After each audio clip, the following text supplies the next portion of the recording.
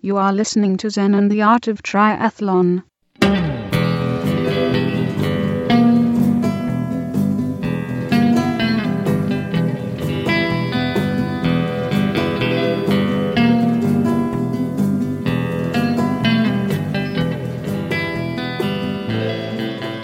Well, hey there, all you tri freaks and geeks, and welcome to another great episode of Zen and the Art of Triathlon. This episode is going to be about Ironman Canada and also about age group nationals here in Cincinnati, Ohio. That's where I'm at right now. I am sitting on the bike course. Tried to get some distance between me and the screaming crowds as we're on day 2 of the youth championship, and they're doing some kind of relay. Looks like 15 to 18-year-olds maybe doing a relay, boys and girls. It's absolutely fantastic venue. It's super cool. So if you've got a kid doing triathlon and you want to do nationals, man, it is absolutely awesome. Kai's racing today. And throughout the show, or after we do the Ironman Canada review, which I'm going to try to blow through as fast as I can, then we've got great audio of before Ironman Canada and after, and then a little bit of interviews here at the race site itself. I realized at one point I was sitting next to the 11-year-old female cycling champion of Texas, and I got an interview with her squeezed in there at the end of the show as well, so it's super, super cool. And again, I'm out on the bike course, so at any minute we might get some bike racers going by. It just kind of depends. They're doing the run segment of a pretty big race right now, and the cycling portion may be over, and it may be a little while. So let's go ahead and get rolling and quit sitting around doing nothing and talk about Ironman Canada. We're going to skip the news segment on this show because I've been on the road a few days before Ironman Canada, on the road, Ironman Canada, and then flying from Vancouver. We did a whole bunch of stuff, which I'll talk about after the race, and down in around Whistler, and then in Vancouver, British Columbia, and then we hopped on a plane and flew through Toronto, through a red eye overnight, and then down to here at Ohio. Had somebody pick us up, or we Ubered over here to northern Cincinnati from the airport, and then have been here at the race site for 2-3 days, and it has just been non-stop triathlon.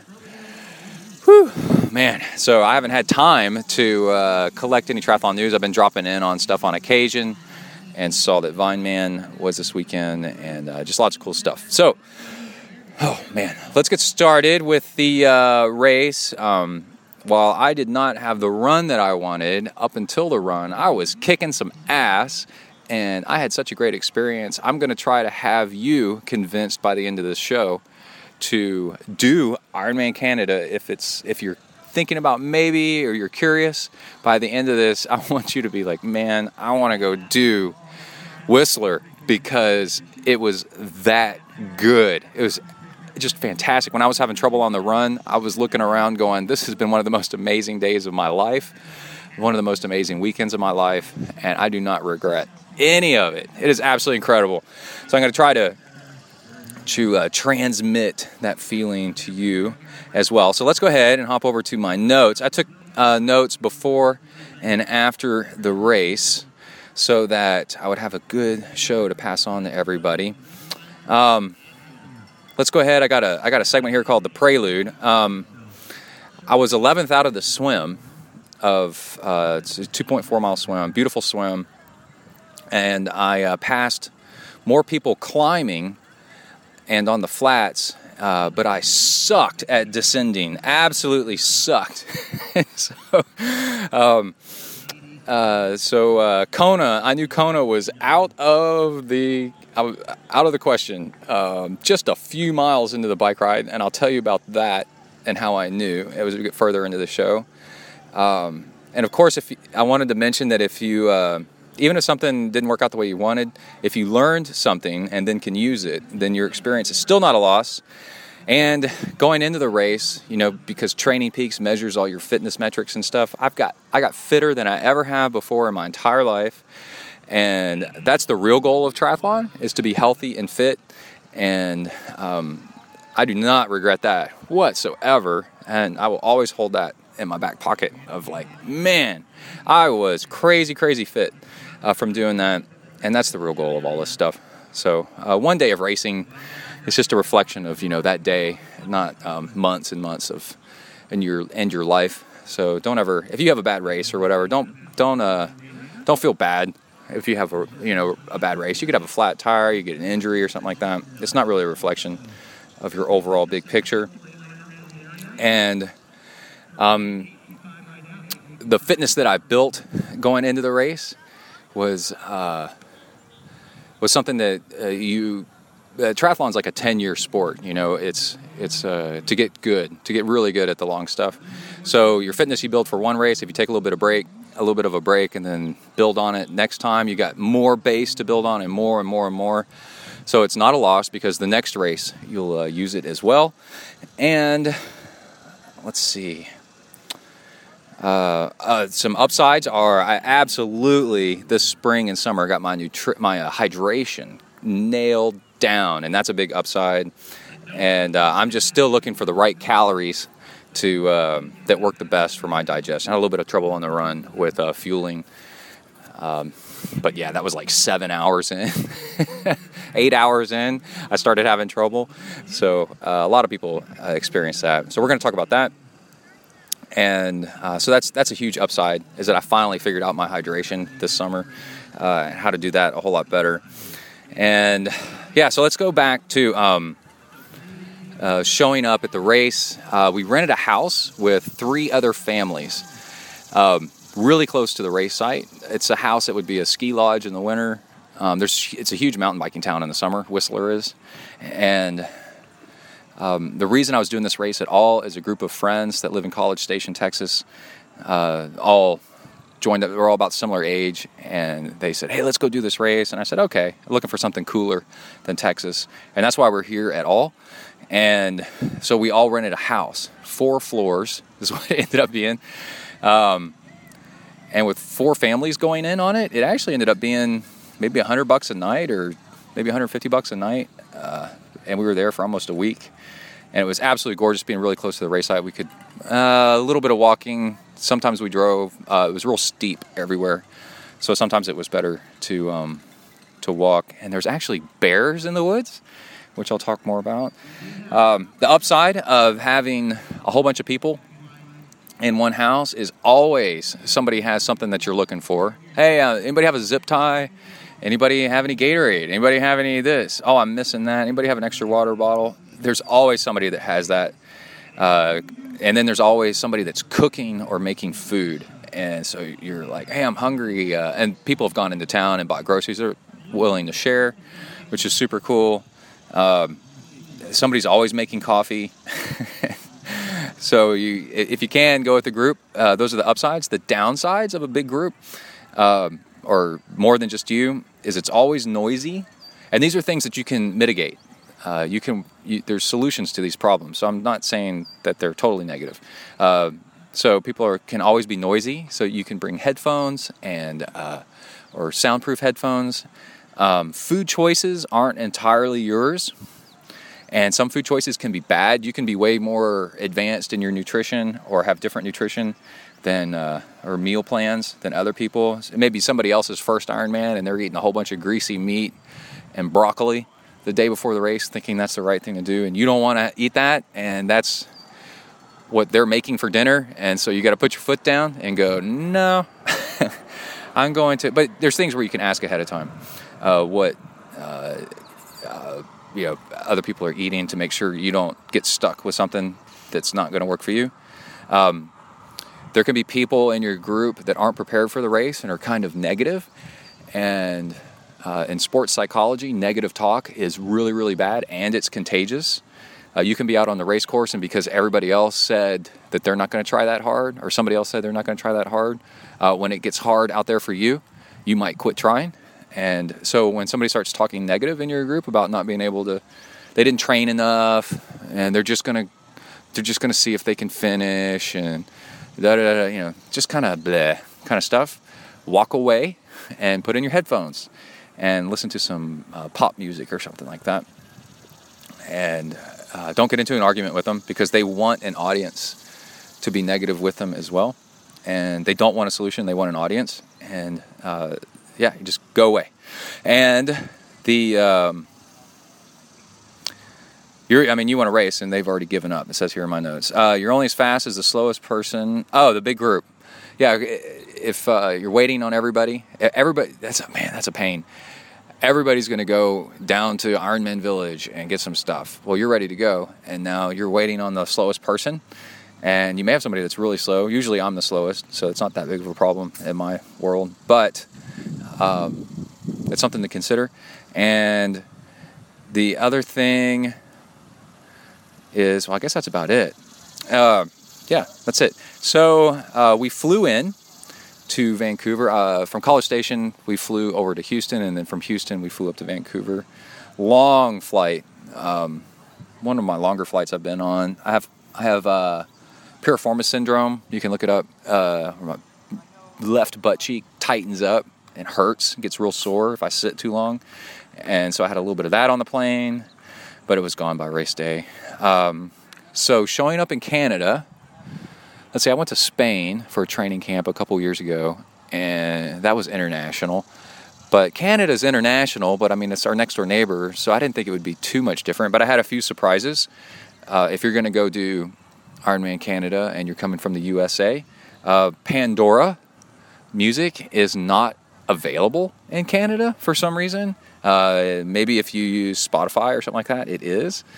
And let's see, when you show up, I got a text message from AT&T immediately that said, hey, your international data rates are going to be this. And it was nightmarishly bad. Pay $40 and you can get much cheaper international data rates. So what you do is you agree to that, and then you can go to your cellular settings and switch it to no cellular data.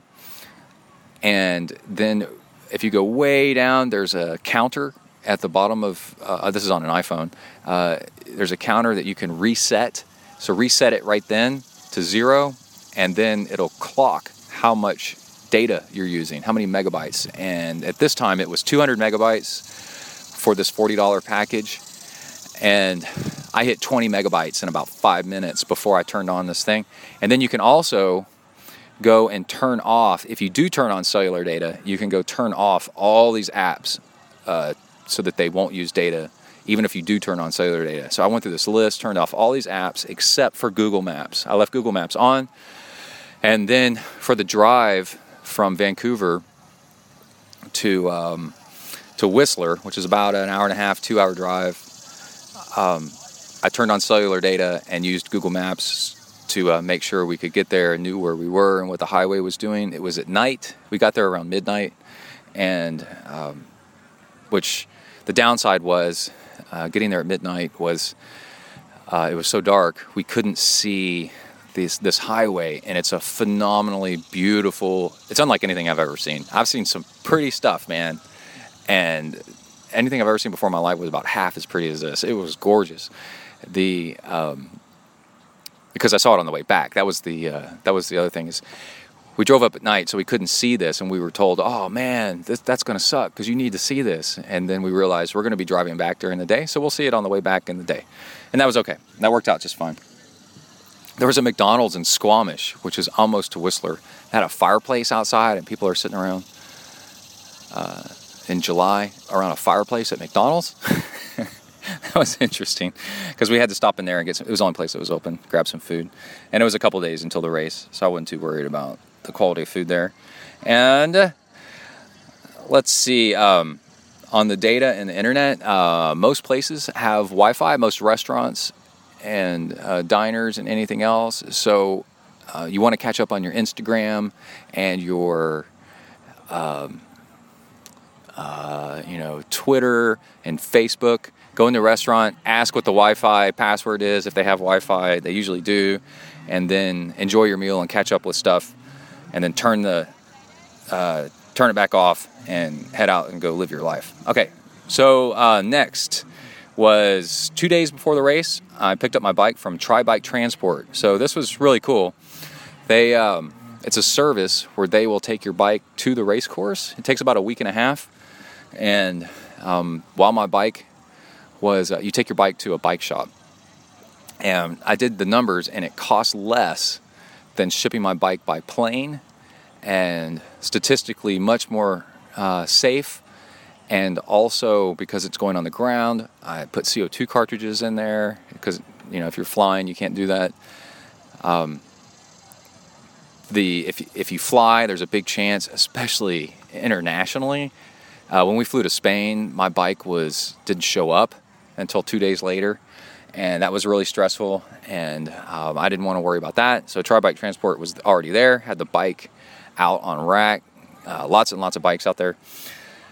So big upside to that. Downside is they scratched up my fork, and I bought like $5 or $8 worth of insurance. So we're going to see, they scratched it down to the carbon, and we're going to see how that pans out. I looked up a Trek dealer here in Cincinnati and asked them how much to replace the fork, and it's only like $250 to get a new fork on the bike. And because it's down to the carbon, it looks like it might crack at some point.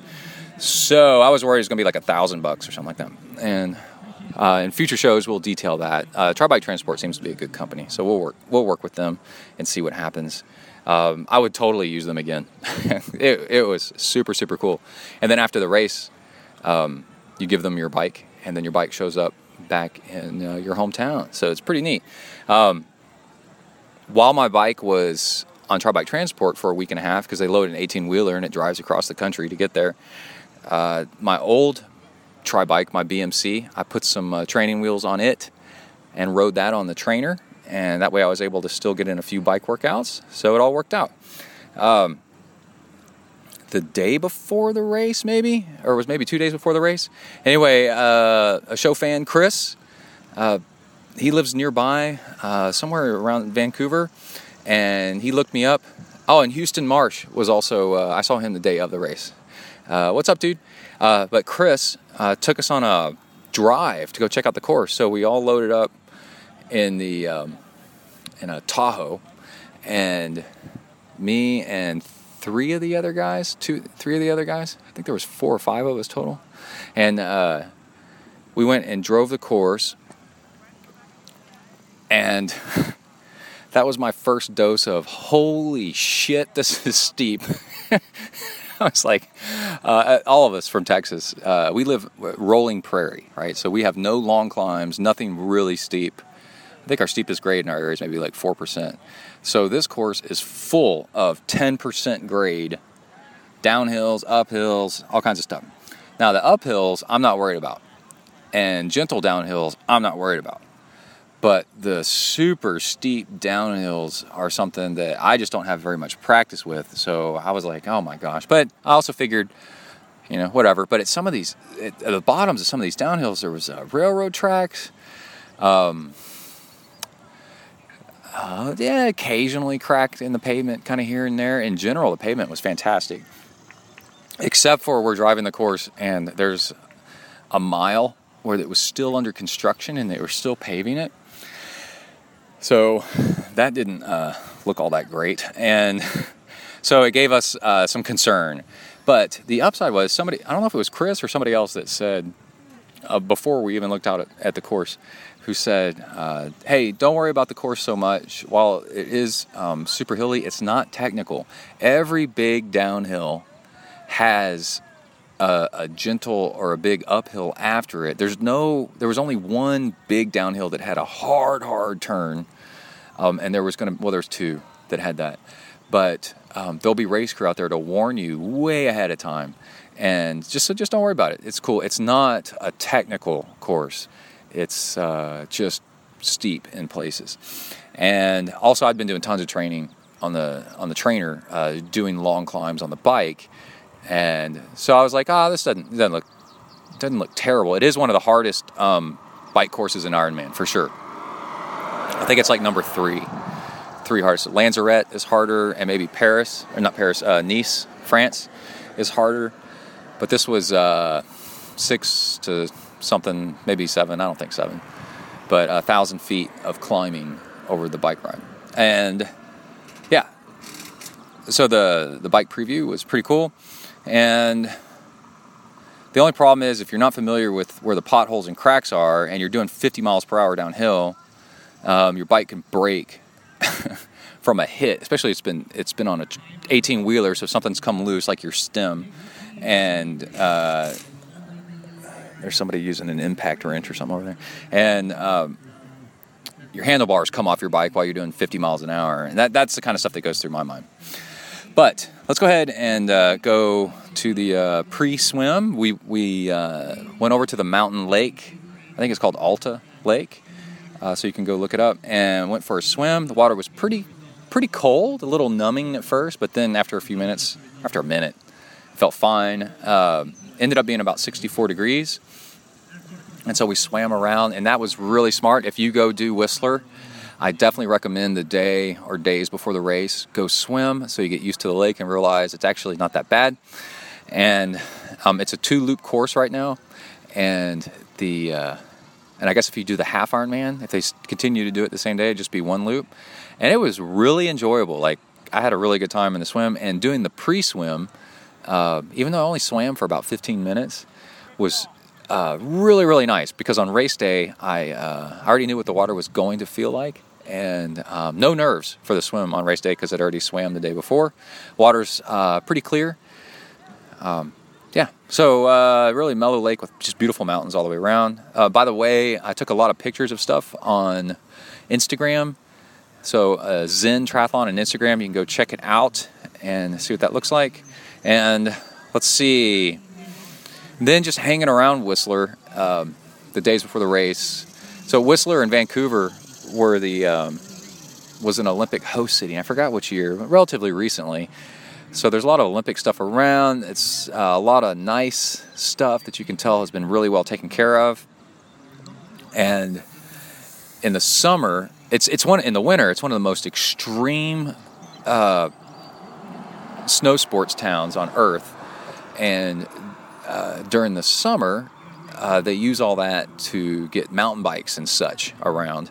And so in the summer, it is one of the most insane mountain biking towns I've ever seen in my entire life, and like extreme mountain biking to the point of where there was a Red Bull downhill mountain biking course that was all set up for people to ride if you want to. And Kai was at Boy Scout camp while we were in Whistler doing this race, and I was really sad that he couldn't come with us because he would have loved it. Of course, he would have been bothering us constantly to go, Daddy, can I go ride this? Can I go ride that? I want a mountain bike. Probably would have broken his neck because it was steep. But it took 3 chairlifts to get to the top of the mountain, like 3 to get up, and then you could mountain bike down that. And then there's bears around and all kinds of stuff. So lots of people walking around looking like Mad Max in full armor-plated mountain bike gear and full-face helmets. And little kids. There was a kid like on a 16-inch wheel bike that had disc brakes. He had 1 gear, but he had disc brakes and body armor. He looked like he was about 3 or 4 years old, and full-face helmet and goggles. And then that one kid would go by, and then there'd be a whole school of kids exactly the same, looking like that. So for family vacation in the summer, if you can get up to Whistler, oh my gosh, it is just endless, the amount of stuff. It's not just mountain biking, but just tons and tons of stuff. Emily went zip lining, whitewater rafting while we were getting our bikes ready, me and the crew. And also we were reminded that there's a 70.3 going on at the same time. So it looked like there was about 1,500 people in the full Ironman and about 500 doing the 70.3. And they never got in the way. I mean, they ran the same course pretty much as we did. And it was enjoyable seeing people out there doing a 70.3. And I distinctly remembered wanting to talk about it and say, hey, if you want to go do Whistler, Ironman Canada is a very tough Ironman because of the vertical ascending. It's not high altitude really, but just all the climbing and descending. So maybe if you want to try it first as a half, definitely highly recommend it. It looked like it was a blast for the people doing the half.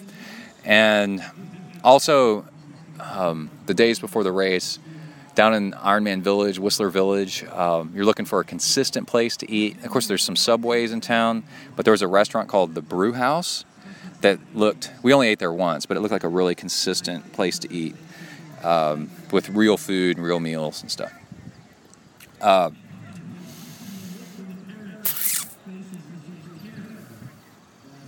Okay, so let's move on to the night before the race. The afternoon before the race. I shaved my legs with clippers, and I also had a digital kitchen scale to weigh out my fuel, and I was mixing my fuel on that and making bottles and such. And a typical Ironman fashion, where things start going wrong as soon as possible. The battery on the scale started going out, and I was like, "What? Oh yeah, this thing takes a battery." And I was like, here it begins, emergency mode. What do we do if when things start going wrong? So I'll get to what I was mixing for fuel later. But in my suitcase, I've been drinking. I brought with me beet juice, cans of beet juice, and I've been drinking it all week. And the one of the cans of beet juice that I bought at the grocery store got a hole punched in it. I guess towards the end of the trip. And I had about 3 cans of beet juice left because I've been drinking it all week, just kind of preloading on it. And it leaked out beet juice into my suitcase. And beet juice is blood red and it stains everything. I was really lucky that it didn't leak too far. For whatever reason, where the hole got punched, it was leaned up against a dark t-shirt. And that absorbed the flow for a little while. So I ended up getting beet juice all over my bike helmet, and I posted a picture of that on Twitter. So it looked like I'd been in a terrible crash, and just blood everywhere all over this helmet. And then it also got all over my clippers that I used to shave my legs. So it looked like I gouged my crotch with clippers and got blood all over myself. So I posted a picture of that on Twitter. So that was pretty funny. And let's see, so the fuel, I did 200 calories per hour of UCAN and 100 calories per hour of, I don't remember what the other stuff is. Oh, Hammer Gel, which I bought a big bottle of. And that was, I did 2-hour bottles of that. So I guess 600 calories each per bottle. And I started off the race with 2 on my bike, and then I was going to put 1 in special needs. And that fuel worked pretty good for a long time, actually, until it didn't. And I went into this race still not 100% confident in a fueling plan. But I knew if I underfueled a little bit, I'd be better off than overfueling, which was true. That's always a good strategy. You don't want to overfuel and then be puking all over the place. So I mixed all that up the night before. And also on the run, I made 2 bottles of about half that potency, run bottles that I clipped to my belt. And I was going to put one of them's in my T2 bag, and then the other one is in the run special needs, and one of the bike bottles in bike special needs. And let's see, I got up in the morning, and I ate 600 calories of chocolate chip cookies from the store, and it was awesome. Really, when you look at the ingredients, it's high in fat, high in carbs, high in everything, tastes good, high calorie, easy to digest. Went down super quickly. I was able to get in 600, maybe 700 calories, like no problem, at like 3:30 a.m. And I think we agreed the day before to, those of you from Southern Ohio, there's this bird that landed on a plant next to me over here, a tall weed that's yellow, bright yellow, with a little tiny black dot on its head and a black tail. Anybody knows what that is? Let me know. That's a beautiful bird. And I think we agreed the day before to leave by 4:45, so it's 4:45, and one of the guys in the group has just gotten up, is still in his pajamas, and is starting to make oatmeal. And I was like, Emily, can you take me down to the race site, because this is making me nervous. I don't want to be waiting on somebody and that's still getting it together. And he made it totally on time for the race, just fine. But I get nervous. It's a personal thing because I've had flats in the transition area. You show up to your bike and it's got a flat tire. You've forgotten something. It's kind of a mess, and you got no time to fix anything if you show up right on time. So I wanted to be a little bit early just in case, and I was ready to go. So Emily drove me down and dropped me off at T2. T2 is in the Ironman Village, Whistler Village, and then from T2 they load you up on a bus. Well, you put all your bike stuff there, and that's where I saw Houston Marsh is his name, and we talked for a little bit. And if you're a little bit early, you have time to talk to people too, which is kind of nice. And I put my stuff any extra stuff in my bike transition bag because we're going to show up. No, it's my run transition bag. T2 is bike to run. So I put my run bottle in my run bag, and then put my other run bottle in my run special needs bag, which had a little area to go do that. And then hopped on the talked to Houston Marsh, and then hopped on a shuttle.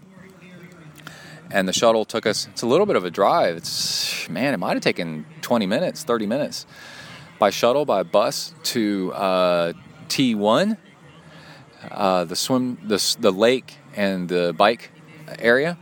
And while I was on that, I ended up sitting next to a guy named Victor, who was a guy from Mexico City. He's a Mexican guy from Mexico City.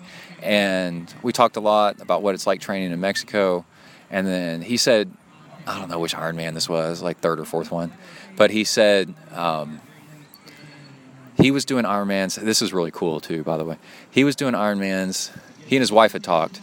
And he was doing Ironmans in different locations around the world because in 10 years, you can see pretty much all the world, all the corners of the world. And you have a reason to go do these things. And I was like, man, that's really cool. And I told that to Emily later. She thought that was really neat. To go travel. It gives you an excuse to travel and go do races. And so, hey, Victor, we had a nice chat. It was really cool.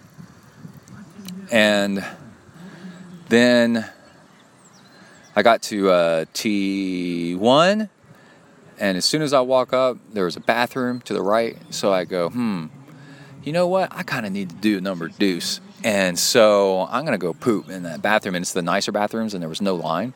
So I walk in. I did have to wait for a minute. And then I go in, do my business. I get out, wash my hands, turn to the right, start to walk out the door. And waiting by the door is a guy that looks a lot like Andy Potts. And I turn and look at him. And then I look again. And I'm like, I think that's Andy Potts. And then I point at him and I go, Are you Andy? Andy, is that you? And he nodded at me like this secretive nod, like, yes, I am. I'm Andy. I'm Batman. And I go, hey, man, nice to meet you, dude. And I shook his hand right after going to the bathroom, which I apologize for. I apologize for that publicly on the internet, by the way. And then, but I had washed my hands, so it's pretty cool. And he might have been wearing gloves. So it was cool, man. And I had that little moment of like, even Andy Potts takes dump. Just like me. But wished him luck. And so that's the big upside of triathlon is you're out there with the pros, the people that win this thing are doing the race course the same day you are, just a few minutes earlier, 5 minutes earlier. And so that was a nice upside. And also when I got to my bike, and I'd known this from the days before, I racked my bike. I'm a what they call an all-world athlete, and it's a combination of it's a little bit of how fast you go and a little bit of how many races, Ironman races that you've done, or WTC brand races, and that adds up points. And then if you get enough points, then you get some preferential treatment. It's kind of like being a frequent flyer. And they have bronze, silver, and gold, and I've been silver before, but I think this year I'm a bronze. But anyways, all-world athletes get their for anything that you have to check in for, they have a separate table for all-world athlete, and you can go to the front, which was nice when I did my packet pickup. And then instead of waiting in the long line, and then for bike racking in transition areas, you get, and for run too, you get a much better position than other people. And my bike ended up being I could reach my arm out and touch the arm of Andy and these other pros that were right next to me. So that was really cool to have a really good bike position. And that's my advertisement for Ironman All-World Athlete. You want to get up there towards the front, and if you can, it's a reason why to do Ironman races, is try to get that all-world thing. And honestly, you don't have to be that fast. You, like I said, you can just do more races and get those points. So that's nice. I think 2 of the other guys that are there with me also happen to be all-world athletes as well. And let's see, I brought my own pump. And man, it's awesome to bring your own pump, but the annoying thing is people keep asking you for your pump. So I'm going to do a campaign right here on this episode and say, people, if you know that you're going to need a pump on race morning, bring your own pump. It is, you think it doesn't bother the person that's already brought their pump, and it doesn't for one person to ask, but you're not the only person. You and the next guy and the next guy and the next girl and the next girl just keep asking for the pump, and then you have that person that was thoughtful enough and went out of their way to bring a pump, now standing there waiting for other people to get done with his pump so that he can go on and check on the rest of his gear. So, and I understand if you forgot or something like that, but if you're going to air up your tires in the morning, bring your own pump. I brought my pump all the way from Texas in a suitcase all the way to the race site, and managed to get it into one of the transition bags after the race, and back into my suitcase. So you can too. It's possible. You can do it. Okay, that was my plea for sanity there. Let's see. And then we started lining up for the swim, which was a lot of fun. The scenery is these mountains all the way around the lake with snow on most of them, and just calm, cool, smooth water. And they do the rolling start at this race. The pros left, in a wave, and then 5 minutes later, they do the rolling start.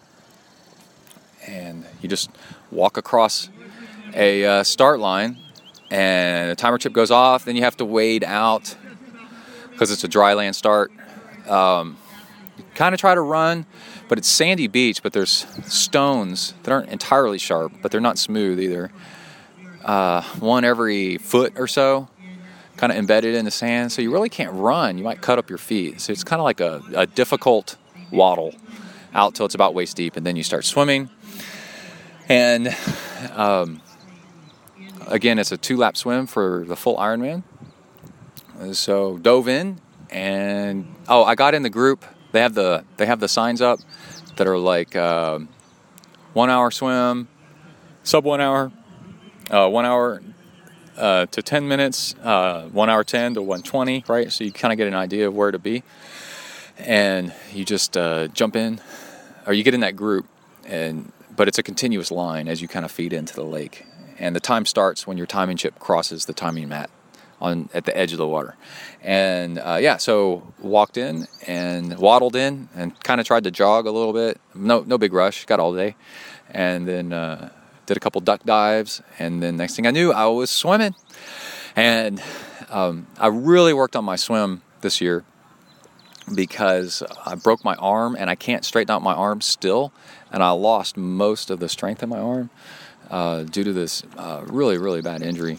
That was a big mess, and I was not ever sure I was ever going to be able to swim right ever again. So I did a lot of work on my swimming, and it ended up paying off big time because by the end of the swim, I got out. I looked at my watch. By the end of lap 1, and I had done 29 minutes, and I was like, and I wasn't swimming all that hard, and I was like, well, that's pretty good. So if I just keep this up, I'll be maybe sub-hour, because 29 and 29 is 58, but then you kind of slow down maybe a little bit towards the end because you start getting tired. So I was like, well, maybe 59, but don't think about it too much and just swim. And my there was a section where looking into the sun, but I had bought new goggles and they were clear and I was fine. And the swim is actually really cool because 2 laps breaks up the swim, so it never felt like too long. It was actually really nice. And in swim training, I had done a combination of intervals, like 10 minutes hard, 5 minutes easy, 8 minutes hard, 3 minutes easy. And also I'd done the drag chute. And a drag chute is really cheap, and it really focuses resistance into your arms and keeping your legs up. And I had done lots of that this spring to get my swimming up, and then mixed in every once in a while, like once every week or two, a long continuous swim to kind of see how things were going. And I'd also gone to the gym and tried doing weights with my left arm, and my arm was, I remember it was something like 1/6 as strong as my right arm due to that injury. The capsule that my left elbow is in was just busted clean open and was healing all terribly weird, and that's just what it does. In the emergency room, they said, you're probably never going to be able to straighten out your arm again. In fact, we pretty much promise it. And I'm missing 10 to 15 degrees of extension in my left arm. And the orthopedic surgeon that I was going to check on me and x-ray me and therapy me was like, hey, that's pretty good. And I was like, no, that's not good. He's like, well, that's what you're going to get. And I was like, crap, this sucks. So anyway, when I came out of the swim and I was at 59 minutes and I got completely out of the water by, like 59:20 or 59:40, I don't know what it was exactly. I was just blown away. I was like, man, this is great. Because I was holding back during the swim because there was a couple times where I was like, man, I could go harder. And I was like, nah, I just cruise. And another thing, a technical tip, is I wore a DeSoto sleeveless. And I hardly saw any people in sleeveless wetsuits. And I'm actually a lot faster, and you might be too, in a sleeveless wetsuit instead of a sleeved wetsuit. I know they say they're faster, but man, it just restricts arm movement. And every time I do a sleeved wetsuit swim, I do like a 103, then I'm like a 106, 105, and then I do a sleeveless and I do a 59, like almost every time. And I did a 59 Ironman Texas in 2014, I think. And in the half Ironmans, I use a sleeveless and I do a 29, maybe a 28. And so just a little plug there for sleeveless wetsuits. And even though the water was 64 degrees, it felt fine. It was totally fine. So your arms are moving pretty hard, and it actually kind of keeps you cool instead of heating you up. And you might find it way, way better. Let's see if I have any more notes on the swim before we hop in and give a shout out. Oh, the other thing I did in swim training because honestly, if I didn't do all this stuff in the pool to work on my arm, I probably would have swum an hour and a half. My arm was jacked up. So the other thing I did was to make sure I could get in all the swimming I needed to help work on my arm, was I switched where I was swimming, because I was swimming at a place before where I could swim during the week in the mornings, but swimming on the weekends was really difficult, and swimming on the evenings was really difficult. So the new place that I swam was an indoor pool at a gym that had really good hours. The only time you can't swim is pretty much Sunday morning.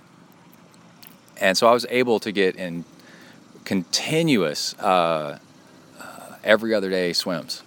So Monday, Wednesday, Friday, Sunday, Tuesday, Thursday, Saturday, Monday, Wednesday, Friday, like without fail, because I was able to swim in the evening and I was able to swim on the weekends, and I was able to swim. It's an indoor pool, so I could swim in the middle of the day. And I think that was probably my most consistent thing, was just swimming every other day for an hour. And because I was able to swim at night and in the middle of the day on the weekends and be out of the sun, and swimming also helps recuperate your legs. So that was the other thing that I wanted to mention. And let's take a moment and give a shout out to Living Fuel. So one of my favorite things about Living Fuel is the green powder mix that's like got veggies and chia seeds, and I think it's got some of the super algae stuff in it. All right, I'm across the lake now. I had to move location. Somebody kicked on a generator. And also the announcer started getting really loud, and it got hot. So I'm out of the sun in the shade near a different part of the lake. We'll still hear some announcers and some people going by on occasion. But yeah, this is real deal right here on the race course here in Ohio. But I can tell you, I cannot wait to get back and get to my pantry, my house, because I've already eaten it all my stuff I had for the road, of my Living Fuel stuff. I have a whole bunch of the green smoothie mix at home, and the bars, and the cocoa chia packets of stuff, and the protein, the vanilla protein mix that they make.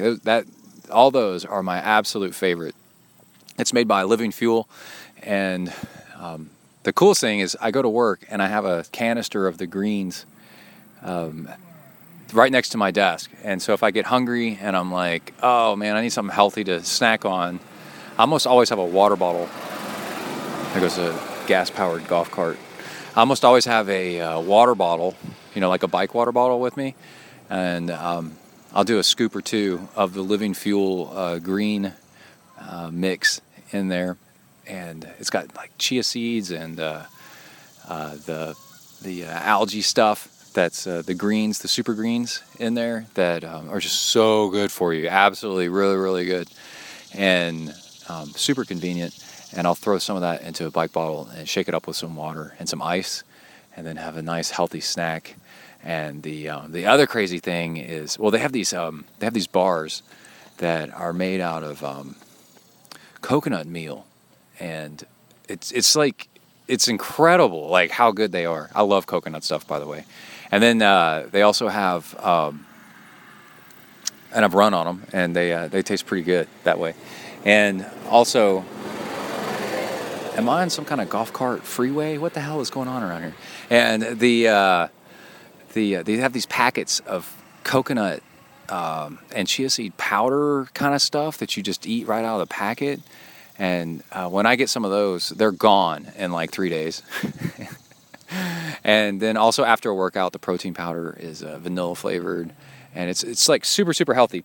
So they have this cool thing they wanted me to let you know about, where you can order it and get free UPS shipping for ZenTri customers if you just tell them that you use ZenTri. If they're a ZenTri member, which means you listen to this podcast. And the phone number is 1-866-580-FUEL, F-U-E-L. So let me give it to you again. 1-866-580-FUEL. And just tell them that you're a friend of ZenTri, you're in the ZenTri tribe, and they will get you free shipping via UPS anywhere in the U.S. So that is super cool, and I'd like to give a big shout out to Living Fuel. LivingFuel.com. Just go to their website and check out all the different stuff in their story. It's a really cool story. And believe me when I say I cannot wait to get back to my house and dive into my stash. You can only bring so much stuff with you on the road, and it is all gone. It was probably all gone by day 3, and I've been gone over a week. So, yeah, that's pretty cool. All right, let's get back to the race and the bike. So I come out of the water, I go into T1. There goes another golf cart. By the way, I'm sitting, and there's at the edge of the water, and there's cattails all around me, and there's a dad that's with us that didn't know what cattails were. And he goes, man, there's these weird things down at the lake, like hot dogs on a stick. They look really weird. And actually, cattails are edible. You actually can eat them. But that was kind of funny. Anyway, so I hop on I'm in the transition tent, and the guy next to me, here comes another golf cart. The guy next to me says, man, we did a sub-hour swim. That is awesome. And I was like, yeah, we did. That is really awesome, man. And sub-hour is fantastic. That's a fantastic swim time. And the fact that I did that and overcame, my arm is still completely messed up. It'll never straighten out ever again. But to still swim as fast as I ever did in spite of that is a real victory in my book. It's just absolutely bizarre and crazy, and a real testament that sometimes, you can have something happen to you and still overcome it and be just as good as you were before, if not better. And sometimes it takes that challenge of that problem to get you to focus on something. If it wasn't for my arm being all jacked up, I would not have swam 4 times a week. I would have only swam 3. I would not have changed my swimming location.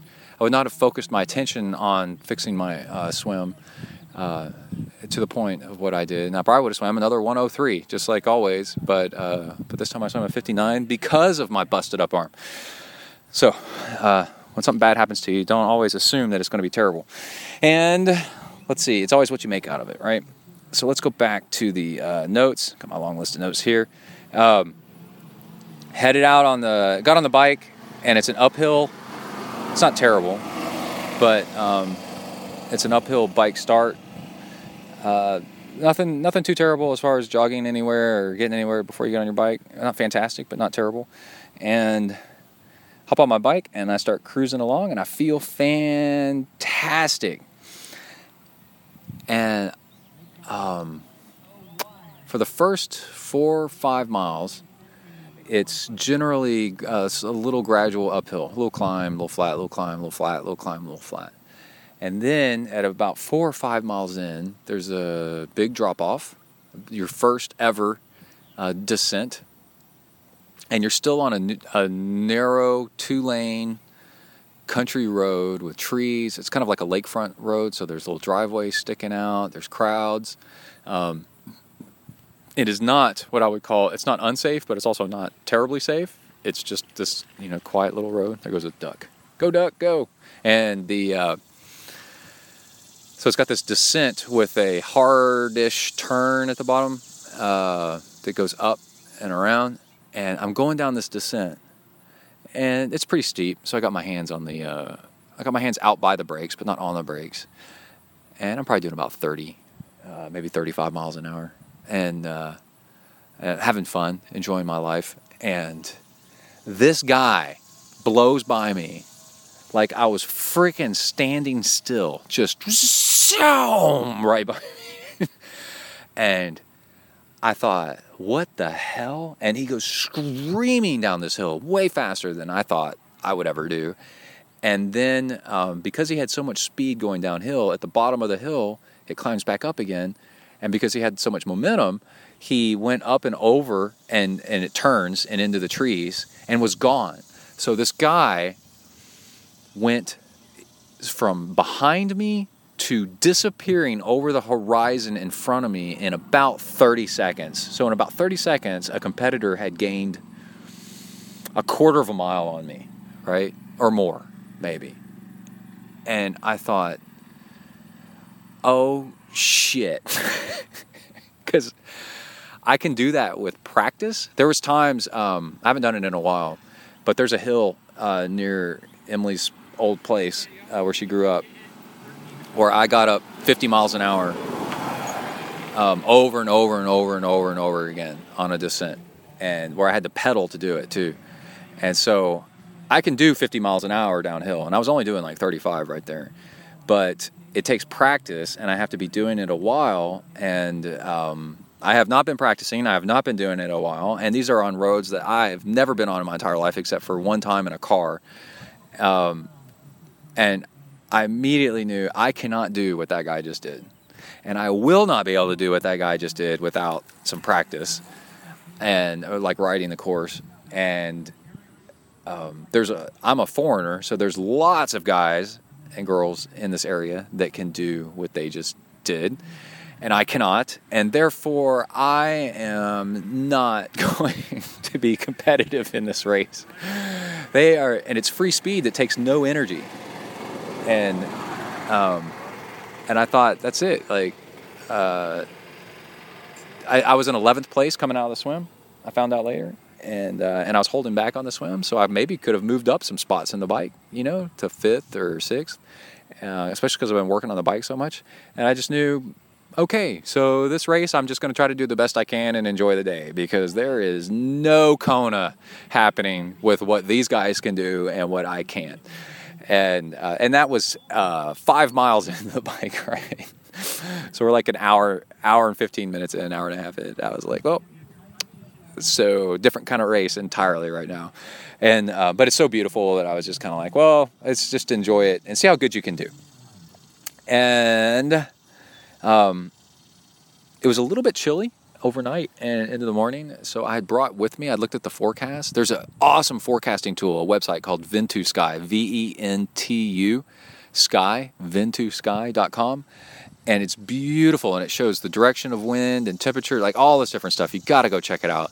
And I was using that to as my weather forecasting tool, so I knew it was going to be kind of cold, especially coming from Texas where it's super hot. And I went and to that and knew that race morning is going to be like 50 degrees or something like that. So I knew coming out of that cold water and starting the bike that I was probably going to be a little bit cold. So when I started the bike, I threw over my tri-kit. I threw over a super tight Under Armour long sleeve, and then also put on some long-fingered gloves. They were pretty pretty tight-fitting. And I rode that because it was mostly it was like net downhill for the first 15 miles, so almost the first hour. And I knew that would be really nice coming out of that cold water and cold morning. And then a big climb, right? So I'm pedaling along, take a right-hand turn, and it starts climbing up the first major climb up to this ski resort. No, ski jumps. You know those downhill ski jumps where they go flying through the air, look like they're trying to kill themselves?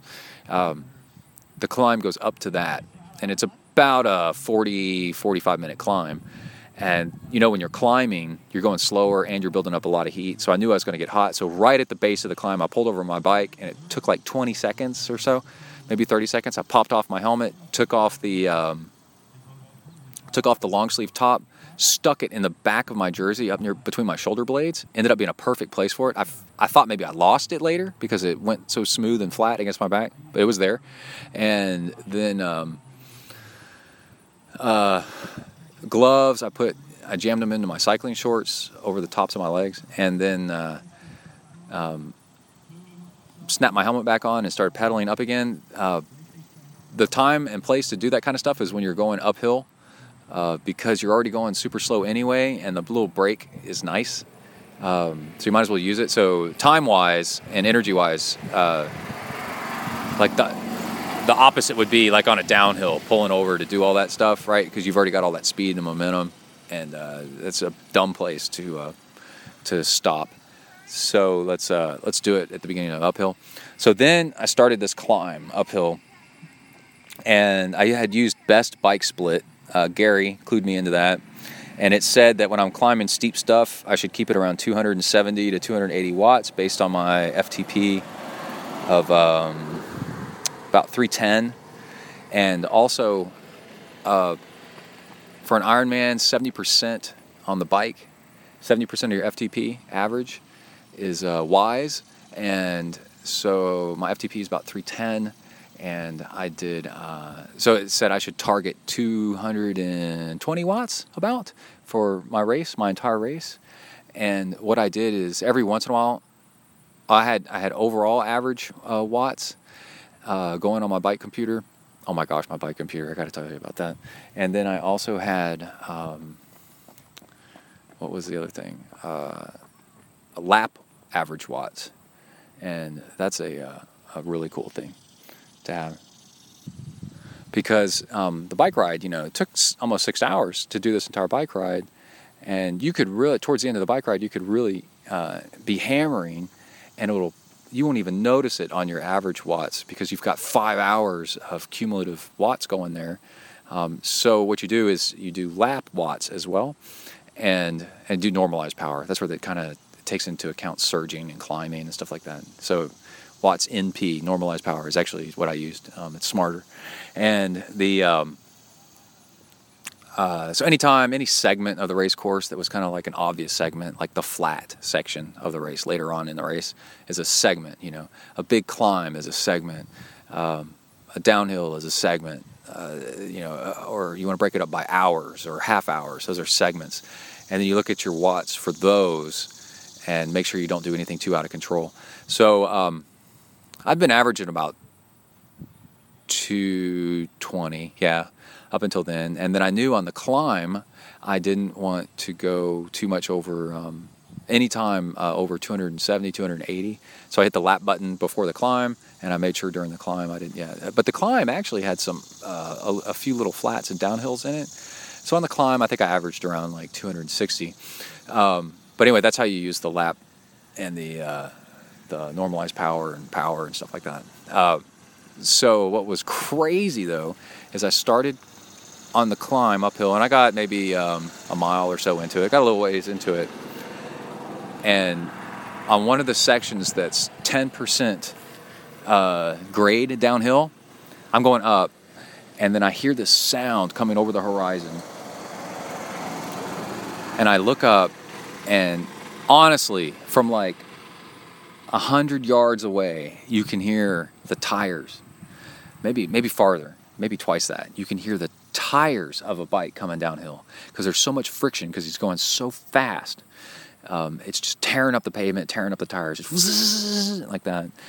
And I look up, and it's a dude on a green bike, and it's obviously Andy Potts, and he's already completed the climb and coming back down. And I think he did the swim in like 45 minutes or something like that. But the screaming downhill in the arrow position and pedaling on like 10 or 12% grade downhill. And I was like, holy crap, that is awesome. And it goes just motoring by like that down. And then after him was another guy, and then another guy. I think third or fourth place was... I forgot his first. I keep thinking it's Jason Durr, but I knew it's Jason Durr growing up, and it's not the same guy. But anyway, there's a pro triathlete that is from College Station originally. It was really cool. Was in the mix as well. So these guys come screaming down the hill, and it was a real good indicator of what you could do. It was really motivational. It's like, this is what's possible out there. Had an ant on my hand, and not. You don't have to be so freaking slow going downhill. It's just it's a nerves thing. And anyway, so that was cool. That was super, super cool. And on the climb on the way up, the rest of the way up, every once in a while another pro would go by. Female. This was one of those races where they did the male pros at this race, and the same weekend they did female pros that Heather Jackson won, I believe, at Ironman Lake Placid. So they're splitting up the field. That's a long story in itself on what they're doing to the pros with that. But yeah, that's a personnel business decision that WTC is doing for now. We'll see what ends up with that. So I turned around at the top of this climb and then started bombing downhill, and I found people are passing me because I'm that chicken shit dude that should be going way faster than I am. I was still hauling ass. I hit 40-something miles an hour on the downhill at one point, but not the 50 that I could have or should have been doing. It was so much fun, though, bombing down those hills. And again, it wasn't technically difficult. It's just a familiarity thing. And at one point, I was screaming past all these people, and I was like, woo-hoo, because it was so cool. And yeah, just overall, it's pretty cool. At one point, we had to cross over the highway as it's rolling up and down and up and down, and there's a rumple strip, a zip strip, whatever you want to call it, in the middle of the highway, I guess to keep you from crossing over and hitting oncoming traffic. And, of course, when you go over it on your bike, it vibrates your bike. And it was so bad, I hit it so hard and unexpectedly, it shook my bike computer mount off the front of my bike. And I've got this one made by Zip that actually was recalled because it'll do that. And mine had never done that before, and so I never sent it in for the recall. But I was like, oh yeah, there's a recall on this. As my bike computer flew off the front of my bike, up into the air, hit me in the face, and then, but I've got the little leash on the Garmin 510, and this is why they make the leash, so that if it does fall off, it won't fall completely off your bike, because I've had that happen before and lost a bike computer. So I've got the leash attached to the handlebars. So it fell off and then hit me in the face, swung off to the side, and then slammed into the front of my bike up by the headset. And I was like, damn it. And then I thought, well, maybe I'll just put it in my back of my pocket and I'll need it. And I'll read it when I need it. And I got my Garmin 920 watch on. And but it turned out, I was like, man, just 30 seconds later, I'm like, man, I need my bike computer with all my my normalized power and watts and time and speeds and distances and stuff like that, because Ironman is a calculation. It's chess against your body. And so you can't just go by feel. You do a lot better if you go by numbers, because it's so long. And heart rate, I needed my heart rate and all this stuff. And I was like, damn it. So I spent probably an hour or more, like 2 hours or more, jamming my bike computer back into the mount, trying to get it to stick. And it just wouldn't. And it would anytime I hit a bump, it'd vibrate out. And so I was getting pretty miserable with that. That was annoying as hell. But eventually I got it to stay, I don't know, by halfway, maybe 2/3 through the bike ride. And also, because of all the hydration work that I'd been doing, I'd heard and knew that if you have to pee about every hour and a half to every hour and 45 minutes, that's good hydration on the bike, especially in an Ironman where you're going to spend a whole lot of time running, so you want to be hydrated. And just like clockwork, and I had to pee. I started having to pee about an hour and a half in, and I was like, okay, well, let's start trying to pee. And in triathlon, I know some of y'all don't know this, and you're going to be grossed out, but in triathlon, a lot of times you pee on the bike on a downhill, because stopping and you just pour water over yourself and rinse it off, and you're going fast, so it just blows off your body. That's just what we do. And if you think that's wrong and you shouldn't do it, well, that's the way the sport runs. It's not me, it's the sport. That's what we do. And you just rinse it off anyway. And on the descents, we were going so fast that actually we've joked about it a lot with my guy friends since then, that you're clenching onto your bike and all your muscles are tensed up, so you pretty much can't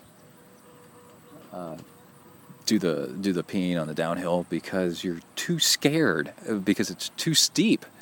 And so after several attempts to try to pee on the downhills and not being able to, then I decided, you know what, I'm going to pull into a porta can. It only takes a minute anyways. And I timed myself, and it took about a minute, maybe a minute and a half total to go pee. And throughout the race, every hour and a half, I peed. So that was, hour, 2. So 3 times I peed, and then pulling into a porta can. And then I also, the one time stopping for to take off my my longer shirt was a stop that took like a minute, and then these big descents and stuff like that eventually stopped about 50. I think it's like 56, 50. No, it's about 60 miles in. There's a huge flat section for 30 miles, and that's where you pick up your special needs for the rest of the ride. And I stopped there, but that's really brief, 15 seconds or something like that, to pick up your special needs. And that's the first time I've done that on the bike, and it's really convenient, and I highly recommend it. So I had 3 2-hour water bottles of fuel, right? So I carried the first 2 with me on the bike from the beginning, and then at special needs, I threw one of them away because I got just an old Gatorade bottle. And then grabbed a new one out of special needs. And then I had enough. You can make 3 2-hour water bottles and have enough for your whole race, and carry them with you the entire time, which works pretty good. And let's see, you know what? I think we need to take a break here. I'm going to go check on Kai because his race is pretty soon. And we got to be there early to go get his bike set up in transition area and get him all set up and going. And we'll pick back up after that. All right, hold on. All right, and we are back. Oh my gosh, we are back in Texas, actually. Did a little bit of time warp and time change, time warp, distance, everything. And, oh man, we need to keep on rolling here. Some interesting stuff happened. I'm up in the training cave, actually. I should mention that. Looking at the BMC, which is now for sale, working with a guy on buying it.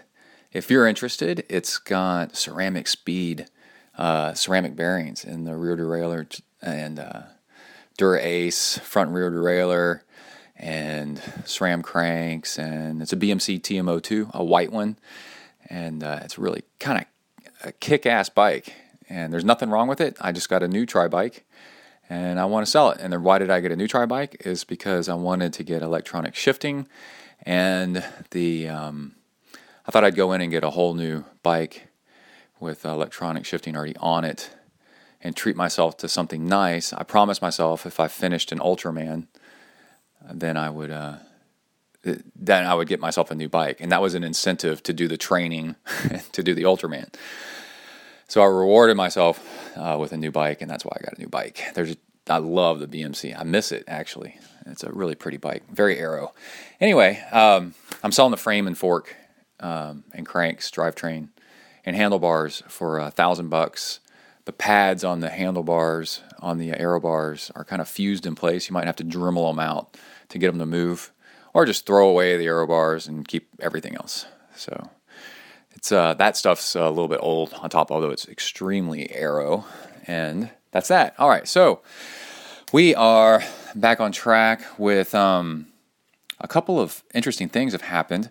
We're going to continue talking about the bike and the run here in a second, but I don't want to forget to mention that on the drive back from Ohio, from Cincinnati to Texas, for a while I got to drive the something really cool that is sort of triathlon related, a GMC Denali, a late, like last year model, that was top end with all the head-up display stuff that projects onto the windshield that you can kind of see while you're driving. And so it had your current speed, if there's a car too close in front of you, what your next turn is going to be, because we were navigating, using the navigation system to get back to Texas. And so, are you going to turn right and how many miles? I think maybe how many miles, but yeah, maybe. Turn right, turn left, go straight. And then also if you were about to turn left, if there was something in the way, I think it had that on there. Anyway, a lot of stuff in the head-up display. And this is really cool because this is coming. It's already here. It's just not common and not quite reliable and cheap enough yet. I think Garmin has some sort of version of this in your sunglasses. And when you're riding your bike and you don't have to look down to get your heart rate and your speed and your watts and your navigation where you're going from your bike computer or from your back pocket if you wrote it on a map, and it's in your line of sight instead, that's going to be a really, really big deal. And it's so awesome that I can totally see it being very, very common with bike riding in the future. If you're not just joyriding around and commuting, if you're actually training. Anyway, pretty cool stuff. Alerts, 8% grade in your eyeballs. And also, I was in Houston yesterday, and I was there for a nerve study. A doctor visit, not a nurse. They're studying my nerves, and I've got either a genetic or something, a nerve condition, that same thing my mom had, or similar to what my mom has, but it's really rare. And my mom started having symptoms when she was around 40, and then now she's almost 70, and she can not barely walk, a lot of difficulty walking because her feet have been going numb for years, progressively and slowly, and now she's can't feel her feet. Feet hurt. What she can feel on her feet hurts, and it sucks. It's really, really, really bad. And so she's got a genetic thing. It's a slow-acting stuff that's progressive, and so I was going in for testing to see if I've got it, because I've got some nerve issues too, although they're slightly different, and it's tough to tell what it is. And also, the cool thing is a lot of my nerve testing results showed I was actually above average on many things. And also they had difficulty at times testing me. They poke you with needles and run electricity through them. among other things. And they had difficulty testing me, and also had some curious responses kind of here and there with how fit I was. And this is really cool. When you go in, the average person in America today is really unhealthy, and so I don't think I'm above average. I'm above average for an American healthy person, American 40-year-old, and faster nerve responses and everything, and better muscle tone and all that crap. But I in no way think that I'm above average for a human. I think that if I was working on a farm all day and working with my hands, or like herding goats, or walking all over the place all day long, or backpacking all the time like humans are meant to do, walking, traveling, doing stuff, then I'd be exactly the same. And I'm basically doing that with triathlon. And they had me do the thing where like you walk like you're doing a drunk test. And I put my feet so well in front of each other that they were like, well, that's atypical for a 40-something-year-old. And I'm like, 40-year-olds have problems with this? They're like, yeah. And I bent the needles that they put into my muscle when I flexed my leg. That was pretty funny. And they stuck me in like 30 different places and ran watts through me. Mini watts is what they call them, MINI watts. And I remember the doctor was, there was a doctor and a technician, and the doctor was trying to stick me in my left arm. I've got a little bit of atrophy on my left side of my body, and that's from nerves, like not telling the muscles to grow, and just a tiny bit. But and I can't feel my left pinky, left two fingers, and that's the ulnar nerve starting to go. I can't feel them very well, and my toes go numb with pressure, and that's a thing called pressure palsy. But do I have pressure palsy, or do I have what my mom has, which is more serious, And but anyway, she said your arm has like no body fat on it, and I said, well, is that a good thing or a bad thing? And she goes, well, it's just hard. It makes it more uncomfortable to poke people with needles if they don't have any body fat. But see, that's a good thing, right? Because you're strong if you don't have body, or you're healthy if you don't have much body fat on your arms. I mean, really, it's your arms. And why would you have body fat on your arms? And there's a lot with stimulation of the nerves by doing stuff. Keeps the nerves happy and healthy. And I think as people get older, they quit doing stuff, and you quit stimulating the nerves. And you start having slower responses and all this kind of crap. And also, better muscle tone and all that. And also, they said I had arthritis in my neck and in my hips a little bit, or in my spine, a little bit above my hips, and which is typical for people, for a 40-something-year-old. And they said, is that bothering you? And I go, oh, really? I do? And they go, yeah, it doesn't bother you? And I go, does what bother me? And they said, the arthritis. And I said, I have no idea what you're talking about. I don't feel anything. Like, I don't notice anything. I'm fine. And so all the range of motion and moving and stuff like that keeps arthritis as you get older from actually bothering you. And because it's going to come.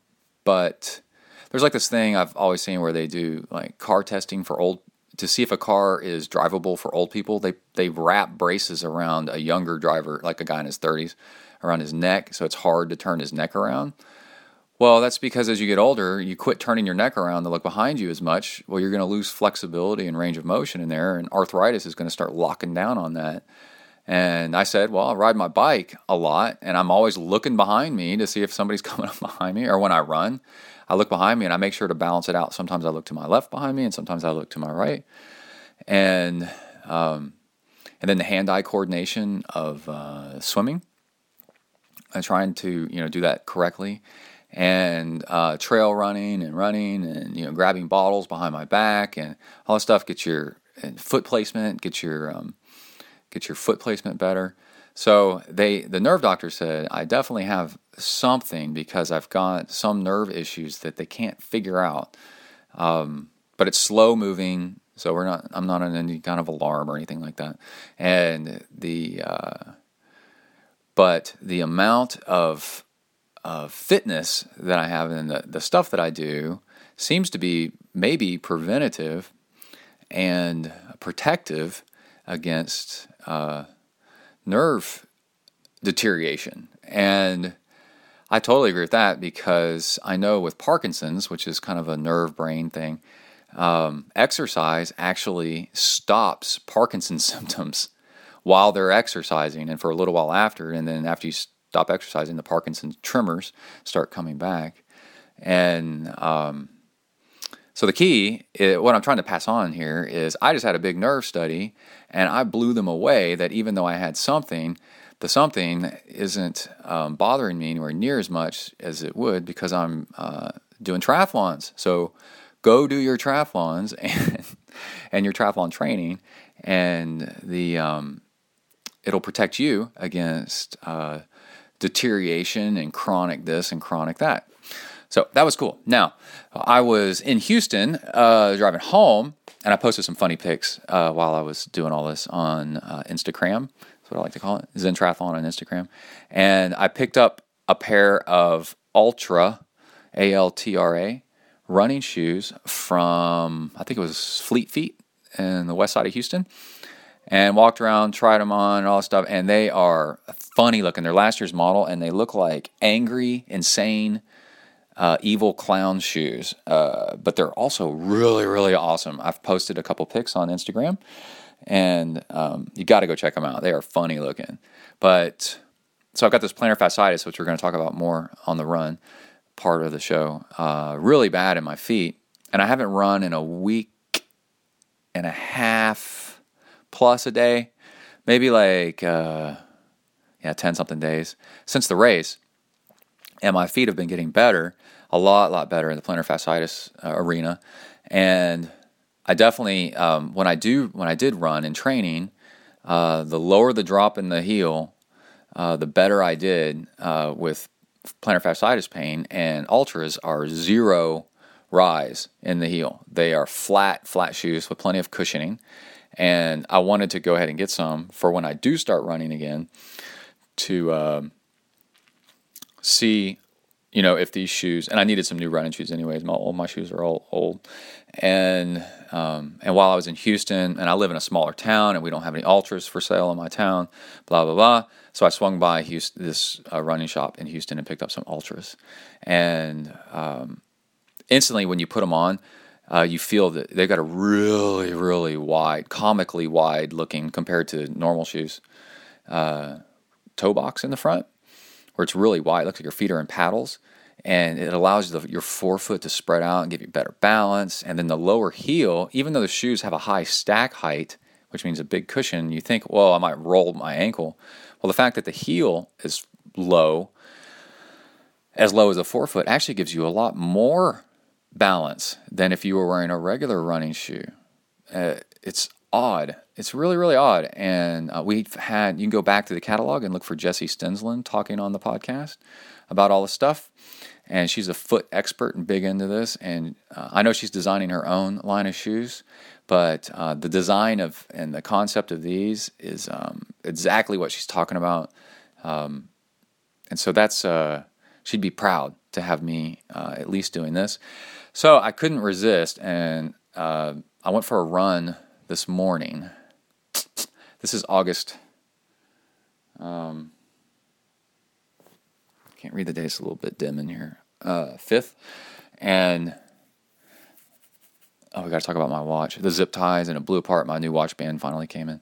But this is August 5th, and so it's been a week and a half plus since the race, and my feet were feeling better. So I decided to go for a jog because I need to know if I need to take these shoes back, because I'm a little bit concerned that they may be too short, and because one of my toes was kind of banging into the end of it when I was trying them on. And plus they're new, and so I went out and ran a really flat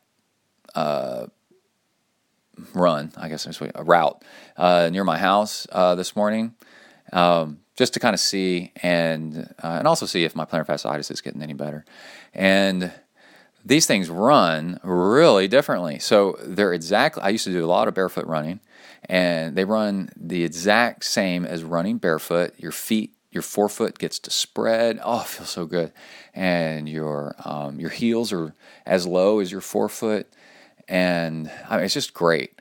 Really, really great. And plus, some padding that you don't get when you barefoot run. And so I was really, really enjoying it. Now they're different, so I didn't have a really efficient, good run in them. And then after about 4.5 miles, the plantar fasciitis started kind of talking back to me a little bit, so I cut it short and stopped right there. Maybe 5 miles is what I got in. I had to run back to the house, but I was close to the house. And so we'll see. I'm going to go... what I can tell is if my plantar fasciitis is getting better, if I wake up in the morning and my feet don't hurt at all when you get up and start walking around. And this morning I got up and walked around, and my right foot didn't hurt at all, and my left foot hurt just a tiny bit. And so I was like, oh, well, let me go try running and in these new shoes and see if my plantar fasciitis is getting better, and also make sure these shoes fit, two birds, one stone. And so that's why I ran in them. I don't want all the emails like, dude, you got to stop running and all that stuff. I know. I haven't run for freaking 10 days. And my plantar fasciitis was getting better. So this was just a quick thing. And also wanted to tell people about, like, how did they work? I have not worn them long enough to give you an official review of, how awesome they are or anything like that. But they seem to be really, really cool. And a lot of people are wearing them. And I liked running in them. It was fun. Like it was fun, Like, it's a totally different sensation. It was just like running barefoot, but with some protection, which is nice. Because you run barefoot a lot, you can start kind of working over the underside of your foot and possibly lead to some damage. But that's your own thing. Okay, let's get back to the bike section of Wisconsin, Whistler, Ironman Canada, Whistler, and I think I left off where I was doing the picking up stuff at Special Needs around 56 miles, and then we headed out on a flat section for a long time. It's like 20 miles or something like that, or 30 miles of flat, and so it's a long, long ways, and it's really, really flat. So you're following a river and so on the banks of the river, it's flat. And it was really, really cool. I saw a couple drafting packs kind of here and there, and somebody was yelling at them. And but flats are kind of what I specialize in, being where I'm from, and part of my bike route that I ride on a regular basis, probably about 10 miles of it, dead flat river bottom, just like this. So I know how to ride that stuff, and it's difficult. Like, it's a skill on its own, and I did really, really well on it. Then after that was over, I noticed right around then, though, or after that was over, and we start climbing up again back to Whistler. The biggest climb of the whole ride. It's like an hour and 15 minutes of climbing, and on that, I started noticing I wasn't as hungry, and I didn't, I was having some problems kind of on the flat area, actually, when I think about it. And I think that UCAN stuff is just too slow. And so it's kind of like backing up in my gut. And the thing is I'm big on fat metabolism and being, all that stuff, and lower sugar. But at the same time, I'm also not a fan of being too low on that, because if you don't eat enough carbs, then you start banging up your body, and your body gets angry. And a few years ago, I started developing vitiligo, which is an autoimmune response. Your body's angry at you. It's confused, and so it starts attacking itself. And it's like, if you don't stop doing what you're doing, I'll stop you by wrecking you. It's self-sabotage, and vitiligo is where you start losing pigment and on your skin. So you get these white splotches like Michael Jackson had. And there's two different kinds. And there's one that's like fast-acting and forever, and there's one that seems to kind of come and go or something. I'm not really all that clear on it. I'll have a nice sip of coffee away from the mic.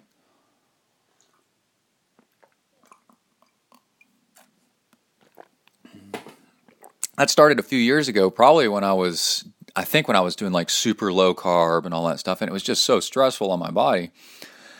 And probably low protein, not enough protein as well, and just not enough calories in general.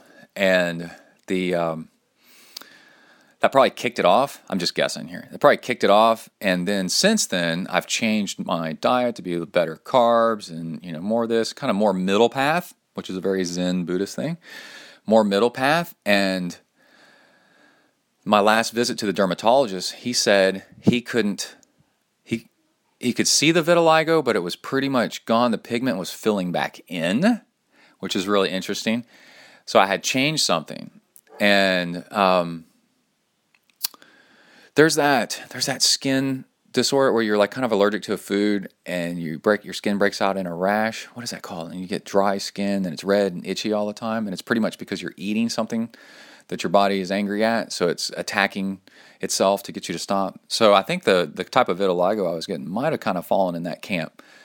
And he said that if he was sitting, and this is an expert, that if he was sitting in the waiting room outside of his office and looked across at me, he wouldn't have noticed I had vitiligo at all. And the rest of me is pretty tan because I'm outside all the time. And I said, wow, that's pretty cool.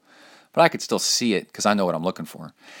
And the coolest thing my favorite part about the nerve study, the nerve visit with the doctor yesterday is you have to list off stuff that's happened. And oh my gosh, all the scars on my legs from all the bike wrecks kind of freaked her out.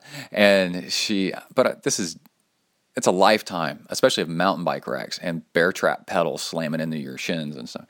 And that's funny. I'm just thinking back on that. It was pretty funny. And I told her a few years ago, I started developing vitiligo in my face, but from what I could tell, it's pretty much going away. I'm trying to keep an eye on it and stuff. And she looked at me, she goes, "You have what?" And I said, "Vitiligo, like here." And I started pointing at my face, and she goes, "I don't see it." And I was like, yes, that is awesome. So, and still looking really closely, she finally said, "Well, I mean, maybe." And I was like, yes, this is great. And so if it's from me changing my diet back to more middle path, then I had kind of, was walking the fine line of doing something really unhealthy before. And so I don't want to go like crazy low carb and hack my metabolism, down. So I'm better at triathlon, but I'm just wrecking my body. And so that goes back to the fueling thing on this flat section, which, God, that was a tangent. But the fuel is too slow. Basically, what I'm saying is my fat metabolism is good, but it's not like crazy high, and so the UCAN is just too slow. Yes, I could hack my metabolism down lower, the more fat burning, so the UCAN would work, but based on my vitiligo experience, I don't really want to do that. So I'd rather be kind of middle ground. So I'm biking along, and yeah, I'm wanting the fuel. But I can't because I just don't want to digest this stuff, and it's kind of backing up a little bit. I'm not hungry, but I need the fuel. But I'm just kind of like, ugh. So anyway, that was my experience with the UCAN, and then we started this big climb, like going uphill, and about halfway up the climb, two things happened. One, it started getting really, really hot because now it's early afternoon, full sun, and not much wind. Maybe we had a little bit of a tailwind, and when you're going uphill, you're going slow, and so just nothing is keeping you cool. And I think I said earlier, my friend Gary's bike computer registered 98 degrees, so it's getting hot. Now there's 2 aid stations. A climb so long, it had 2 different aid stations on it. And so what I would do is grab an extra water bottle, and if it was cold, I can't remember now if they were both cold, start pouring water over my body, like over the back of my neck and my sleeves and my jersey, trying to cool down. And it worked. It worked really, really well, and it kept me cooler than if I hadn't. So that's a trick for you right there. And then I had gels in my bento box, and I started doing the thing where because you're climbing and you're trying to burn, you burn some extra calories. So I tore open a gel and was taking sips of the gel. You take a sip of the gel and put it back in your bento box. Like a third of the gel. And then mix it with water in your mouth and swallow it, and then follow it with some more water. And that felt great. I could feel some energy coming back online. But honestly, I was having a little bit of energy problems. Like, I needed energy, but my fueling was off because it was probably too slow. And it was just odd, and I was not excited about that. But I'd started doing that gel thing, and by the time the climb was over, and then you roll another like 5 miles or so to the bike finish, and this is honestly probably the biggest climb I've ever done in a triathlon. One of the biggest climbs in my life, and the consistent, and hour and 15 minutes. When I keep talking about the Spain training camp. One time in the Spain training camp, we did 2 or 2.5 hours of climbing, nonstop, from the bottom of a mountain up to the top. And so that's my biggest climb ever. And and on that, I remember, I think I averaged 230 watts. But during the race, the Whistler race, I finished. Well, I'm kind of rolling along, and it's kind of rolling, and I'm really close to the town of Whistler. And I remember from studying the hill profile, I'm like, that's the climb's over, and it's been over for like a little while, and I'm feeling good. I'm just pedaling along. I'm actually really close to being done with the bike, and that's important because basically the climb didn't bother me. Like, I finished it, and I wasn't sitting there going, oh, when is this going to be over? It was over, and I'd kind of forgotten about it, and I was just riding along, just having a good old time. And that is probably the first time ever I've done an Ironman bike, a full Ironman bike in a race, and then wasn't wishing for it to be kind of over, and be like, man, this sucks, I kind of want to be off the bike. And so what that's a testament to is awesome bike training. And what I did was a mix of intervals of sitting up, and a mix of intervals in the aero position, and a mix of intervals sitting up, and a big heavy climbing gear to work on those muscles. And then also on Zwift, there's like a 30 or 40 minute climb up a mountain. And so I did lots of that. And so I really focused on climbing and training, and it paid off. And because I knew the climbs were going to be big enough where I was going to be sitting up, I did a lot of sitting up climbing and training, way more than I've ever done before. And it ended up being great. Now, I did have a little bit of my right Achilles tendon talking back to me, so I was like, oh man, please hold together. And it did. I just kind of had to watch it a little bit. And I think that's it on the bike, except 6,000 something feet of climbing, averaged 19.2 miles per hour, even though I stopped 4 times. And then I slid from 11th back to 88th place on the bike because I couldn't descend because I'm a total puss at descending on the steep stuff. But on the bike, I did sub 6 hours. I did 5:57, and my target watts was, because on paper, we always talk about it on paper, my FTP is 310 watts, and that meant I should have been able to hold 220 on the bike, and I did, and like it was just normal. I was just like out for a good bike ride, and I wasn't struggling towards the end or anything like that. Just pedaling along, and and kind of a nice low heart rate, just cruising, and so that's a big testament to the bike training and knowing your numbers and kind of knowing what you're doing and being conservative on the bike. So, and training really well so you can be conservative on the bike and just relax. And again, I finished the bike ride. Like, I was just like, wow, that was fun. I really enjoyed it. And also the electronic shifting was killer. Like, I was always in the right gear at the right time. because the electronic shifting has the shifting out on the sidebars, out by the brakes. So you could ride the brakes and go into a turn and then be in the right gear without having to get into the aero bars to shift gears. It's really, really cool.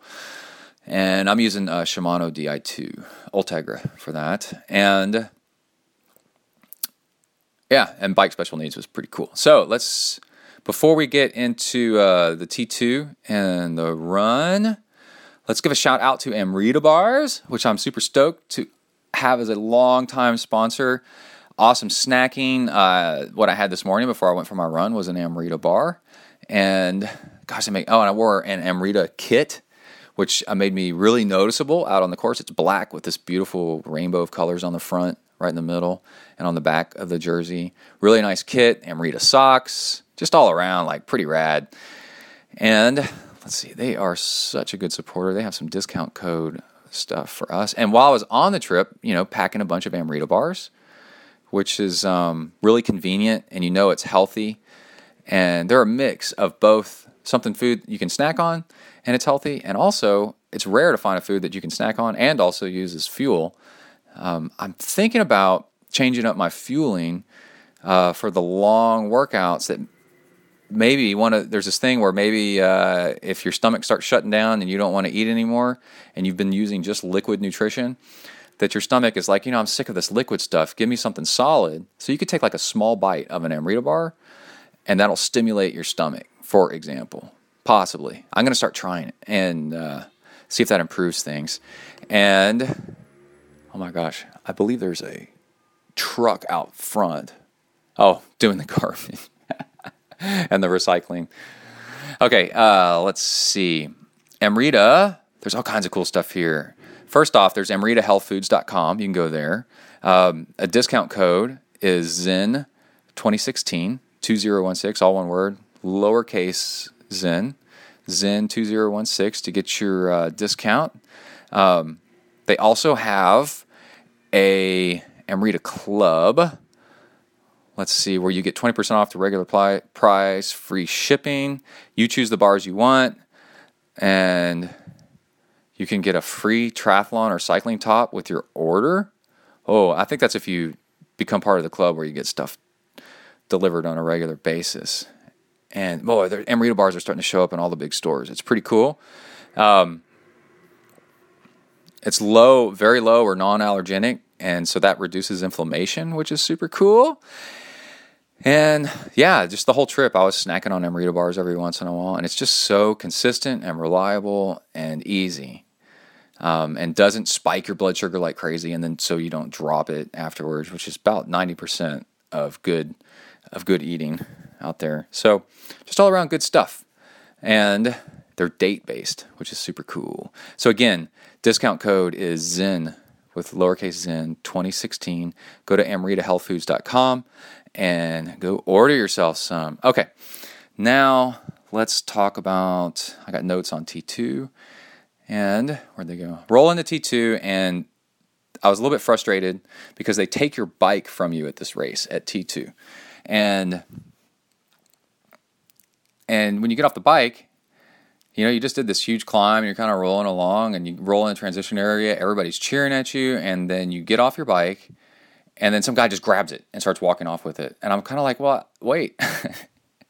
I want to check my bento box to make sure I got everything out of there that I want. And also, have I forgotten anything? Have I left anything on my bike? And I did. I left my bike computer on my bike, which kind of sucked because it made me worry later. Like, I hope nobody steals it or something like that. My Garmin 510, and especially since it's swinging all over the place. And so when you do the race, remember that. And probably, I think most Ironmans, they take your bike from you. A full Ironman, they take your bike from you when you finish. And you have limited time with your baby before it's whisked away to the nursery. And then it's too late. You're like, what do I do? And they're like, over here, get your change bag, get your bag, your T2 bag, and run. And you're like, okay. So that kind of sucked. But now and you can prevent that. You roll in, get your stuff ready. And that was it pretty much about T2. Nice and simple.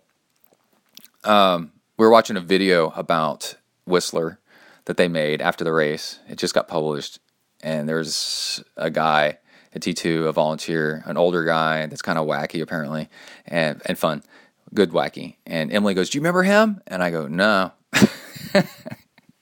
She goes, "You don't remember him at all? Didn't you talk to him?" I go, "Maybe, I don't know." But that just shows kind of the zone that you're in. Okay, so on the run, you start running, and it pretty much immediately goes uphill. And that kind of sucks. And instead of kind of settling in and running it on a flat first, I mean, like up and up and up and up. And there's two. It goes one direction around a lake, and then another direction around a different lake. And the first lake is, and then it does all that twice. First lake's real small, or park. I don't know if there's a lake in the middle of that park or not. It's real small, and the second one's real big. And first lake trail is mostly shaded through the woods, and a lot of off-road, like nice trails, easy, gravel, simple trails. There's people that aren't in the race all over this place because it's a summer tourist destination. So you're in a race in the middle of tourists, which is pretty fun. Then let's see. So I'm running along, and I'm doing okay for quite a while. Maybe I don't know how long. Quite a while. And then I noticed under my left arm, I've got like a burn from either my wetsuit or something like that when I was doing the swim. And in my bottle that I run with, there's a little pocket on the bottle, and in it I had Vaseline lip therapy. So it's like Vaseline, but in a tiny, tiny little dispenser that you squeeze, and it squeezes out like the size of chapstick. And I squeezed some out on my finger and rubbed it on that raw spot, kind of on my inside of my left bicep. And it felt so good. And so basically I lubed up the burn so it quit burning, which was nice. Because, man, salty sweat on basically road rash is kind of what it is. That sucks. That's painful. So this alleviated that about 90%.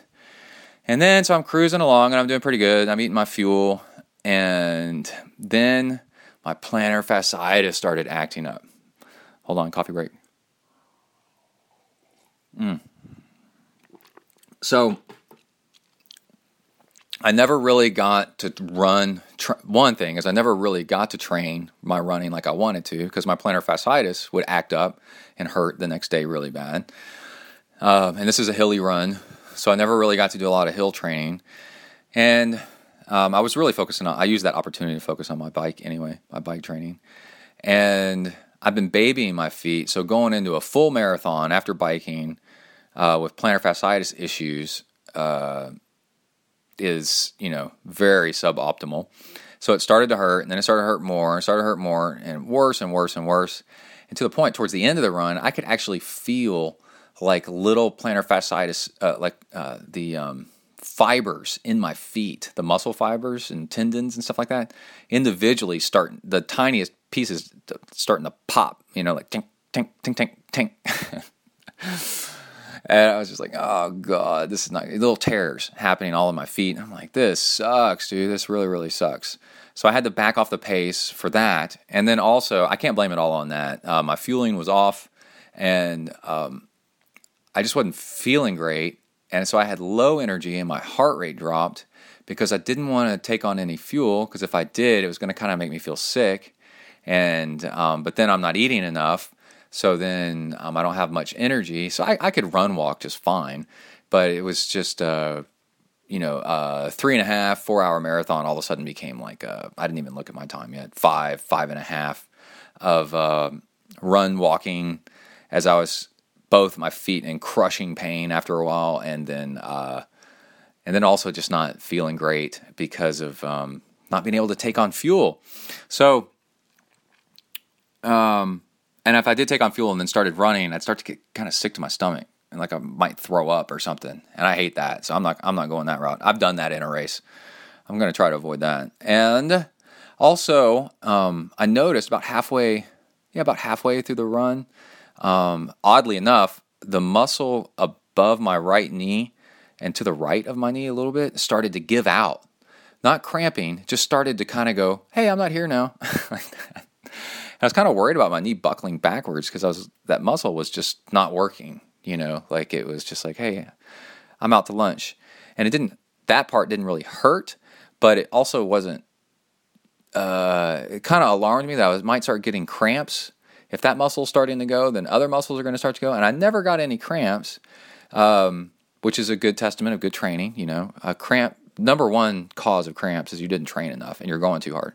And the other thing was, when we were in the airport I forgot what city, Vancouver. I don't remember. But I grabbed, it was Houston. When we were at Houston airport, I grabbed some mustard packets. And they're real small. And I put one on my bike bento box when we got to race day. One in my bike bento box and one in my run bottle little pouch thing. And so I don't think on the bike I ever used it. And then but on the run, when I was like, man, you might start getting some muscle cramping issues here. It's hot, all that stuff. And I was like, let's go ahead and knock back some mustard. So I did it kind of as a preventative measure. Just a little bit of mustard kind of here and there. And no cramps. So it worked pretty great. And I just grabbed it for free at the airport, little mustard packets. So it's real convenient, lasts a long time. You can just kind of keep it with you in case you start having problems. And low cost. So definitely do that if you want to save yourself during a race or during a long training ride. I wanted to mention that when running gets hard and you're having to do the run-walk thing, there's definitely strategies that work better than just run-walk or, run until your legs explode and then walk or whatever. So at first, what seems to work really well is run the flats and run the downhills and walk the uphills, right? And if it's a generally flat course, then maybe, or very flat course, then, run, walk on an interval, run 4 minutes, walk a minute.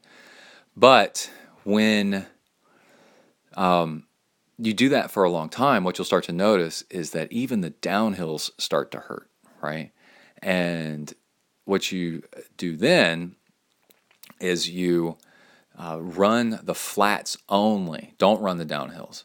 Just run the flats and then walk the uphills and walk the downhills. Maybe run the uphills a little bit, but so it's a switch. As your legs hurt more and more and more from running downhill, pick up the strategy, and then it'll actually improve your overall finish time a lot. And I know this because I've done a whole bunch of trail runs, ultra runs like 50s and 100, and on trails that go up and down and up and down. And you start to learn these strategies over time, and because they were looping trails, you can kind of see what works and what doesn't, because you can time yourself versus the previous lap. So I want to just squeeze that in there, that your strategy changes throughout the run to improve things, and it actually can make a big difference in your finishing time. So how about that? I'll always walk the aid stations and drinking fuel at the aid stations. It's always convenient. That's how to have your best run when things start sucking. These loops are kind of had some out and backs and stuff like that. So it was really cool because the other three guys I was racing with, I'd see them every once in a while. And I could see how far ahead of them I was. And then it's motivational, you're like, don't let them catch me. And so that was really, really cool. So on the race, you're going to get to see a lot of people. And out and back, so you're going to see a lot of your friends and competition. That's pretty cool. Brent, this other guy, was starting to catch me. He was starting to gain on me for a while, for the first half of the run. And I was doing math, and I was like, dude, he's going to catch me by the end of the run. But then he ended up getting sick to his stomach and slowed down big time. And he was trying to make himself puke and all kinds of stuff. And he ended up not gaining on me by the last loop. And so but it had me worried, right? And so the psychology of somebody chasing you makes you push it. So I probably went about 15 minutes faster than I would have if he hadn't been behind me, and had me worried. So that's pretty cool, the competition thing. And let's see, towards I did special needs on the run, which was pretty cool. It was super easy. It took like 30 seconds. And then, let's see, Canadian geese flew over me at one point. They were honking, which is really funny, a flock of them, and landed in the water. And that was after a float plane flew over me and landed in the water. And then there was bears on the trail at one point. After I finished, or about the time I finished, but on a different part of the run course, a mama bear and was out on the trail with 2 baby bears, and they had to shut down the run for a second and divert people around it, which is pretty cool. Let me check my battery on my phone here. Yeah, we're good. And let's make sure we're recording too while we're at it. That's always a good thing to do.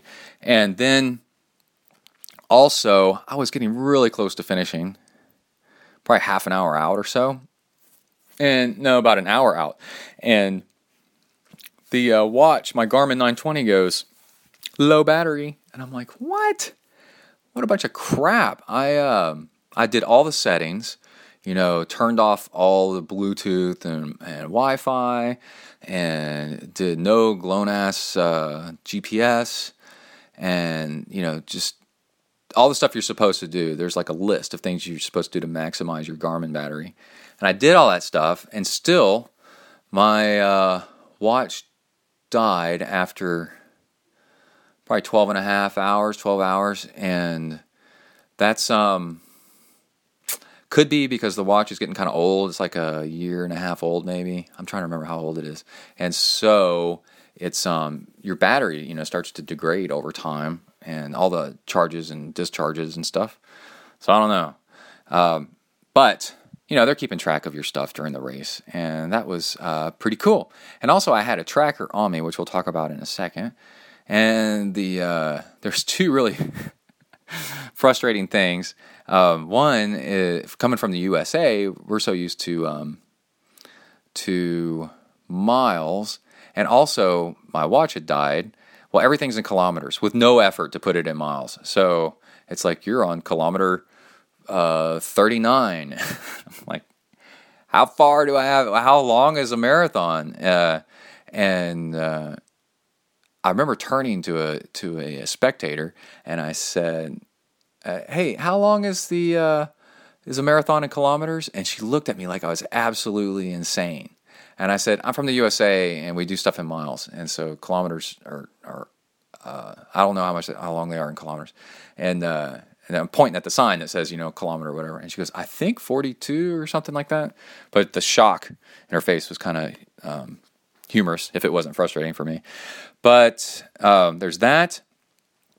And I had a real beef with the finish, the last, let's say, half mile. I don't know, what was it? Of the run, because it's one thing to have a finish line of the end of a run, kind of wind around a little bit. That's kind of cool, right? And I think they had it wind around a little bit because they wanted to have it go through the little community village down there so more people can see people running, right? You're kind of showing off the runners by running them through town. Well, it's one thing to do that, which I'm totally for. And it's another one to run people towards the finish line and then away from the finish line. And you can see the finish line. And then run them towards it, and then away from it, and then towards it, and then away from it. And at one point, I turned to some spectator, and I go, "This is ridiculous, them turning us away." And she's like, "Well, you only got a little bit further to go." And I'm like, "Well, do I?" Because we're going away. You can see the spectators at the finish line, and then all of a sudden, "Hey, turn left here." And you're like, "What?" And so that's not fun route planning. Run it through town, but not towards the finish line and then turn around and back out again. That's a little bit suboptimal, is what I'll say. And so be prepared for that if you go do that race and they haven't changed it. Study the end of the run and see what it does. I actually didn't study the end of the run route, and that's what bit me in the ass. Was being frustrated, not knowing. And the finish venue is awesome. So you come across the finish line, and then you walk over and kind of collapse in this big green area with giant TV screens. It's almost like a semi-auditorium, big park area. It's fantastic. And the grass is soft and cool, and you can kind of lay down. And coming from the south, it's so nice because there's no fire ants everywhere. It's just super cool. And you can watch these giant TV screens, watch more people come in. And your family and friends can kind of watch you come in too. And somebody took a picture of me on that TV screen, and that's the picture that I posted on Twitter. It was a picture of a picture, and that's how good it was. So I managed to run across the finish line, big smile on my face, because that's important, and looking good for the sponsors and all that cool stuff, zipping up the jersey, so you can see the logos. And there's a funny picture on Instagram. I was laying on the ground and eating pizza at the same time, laying on my side, trying to recover, because I've been kind of running on fumes for a long time, and now that I'd stopped running, I could actually eat, and that was nice. Also, well, we'll talk about the salt stuff when we get to salt steak. And the other thing is the post-race food was awesome. Really, really good selection of different food. Odd that they didn't have any beer, since Canadians are so beer-friendly with all kinds of other stuff I saw the times I was in Vancouver and Whistler and ended up in Toronto. Lots of beer all the time, very fun, nice, and no beer at the finish line, so that was odd. And then also we walked over to the vendor tent that does the tracker. Gosh, I don't have the name with me, but we did the tracker thing where you could follow me and my friends, and so you come out of the swim and you put on the tracker and you press a button for a few seconds and it lights up. And then it starts tracking. And what you do is the day before the race, you tell everybody the link that is going to be your tracker. And Emily and the other wives and kids said it was really, really cool, like following us. They were really into it. So definitely, if you want to get that, get it. I think it was like $30 for all-day tracking at this thing. And then, let's see, after the race, we went back to the house that night, and I was feeling great, was fine. Another good testament to good training. And the house we were in is my laptop's about to go to sleep. The house we were in is four floors, 4 flights of stairs, and the cool thing is we got back to the house and I was fine. As terrible as I looked on the run, and me laying on the ground eating pizza was kind of a joke, and I was being silly. And I raced Gary's daughter up 4 flights of stairs and won. And because I still had, my legs were fine and everything like that, and I had not used my legs to their potential because of the plantar fasciitis and the fueling thing. So it's a little bit frustrating, but it's also nice doing an Ironman and your legs aren't all destroyed. And then the next day, got up, and now we're into vacation mode. Emily's like, okay, you did your stupid Ironman yesterday, and now we're going to go do stuff around here and continue with our vacation.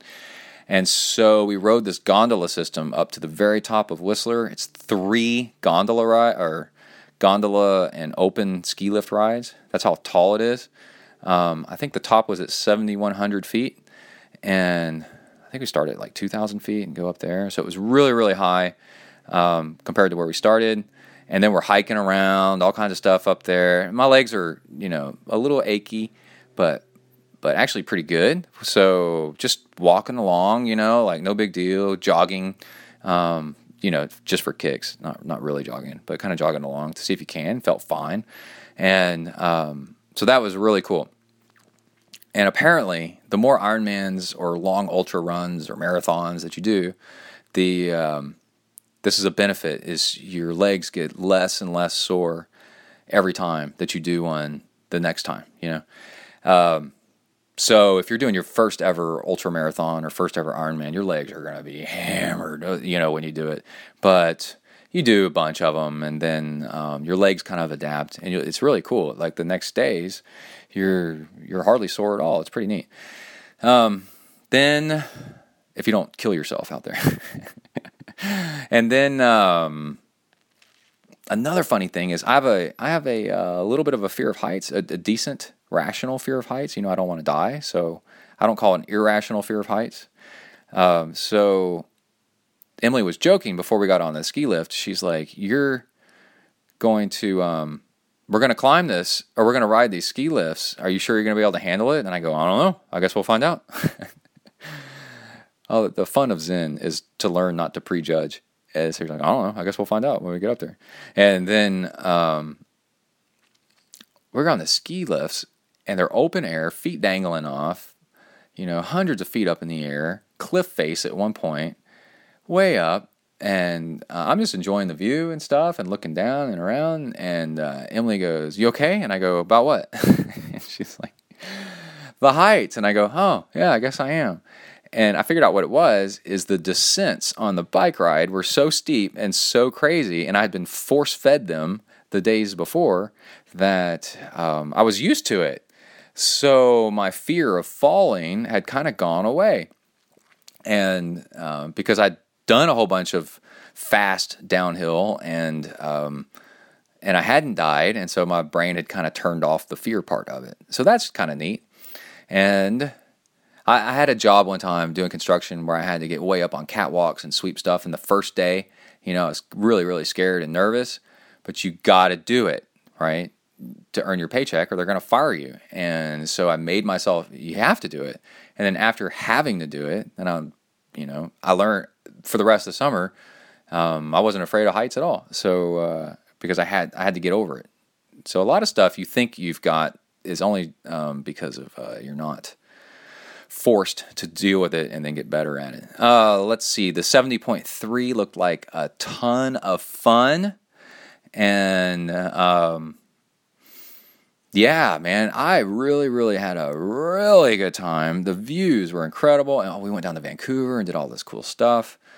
There's Grouse Mountain with grizzly bears on top of it that you can get really close to. And just all around, like, just an awesome time in British Columbia. I highly, highly recommend it. And I've told people since I got back, been showing pictures and all this stuff, that if I could go anywhere summer after summer after summer for the rest of my life, or if I could move somewhere, it would be there. That place is incredible. I don't know about the winters, but the summers are fantastic. And so I just had the time of my life really there. And if you want to go do an epic race, this is definitely one to do it. Unfortunately, the weather's not consistent, because I heard like last year they had like terrible weather, really cold, really miserable. So I wouldn't say we got lucky. I would say the other people last year got unlucky, because typically I think the weather's kind of like what we have, or it's nice in the summer. But you just never know.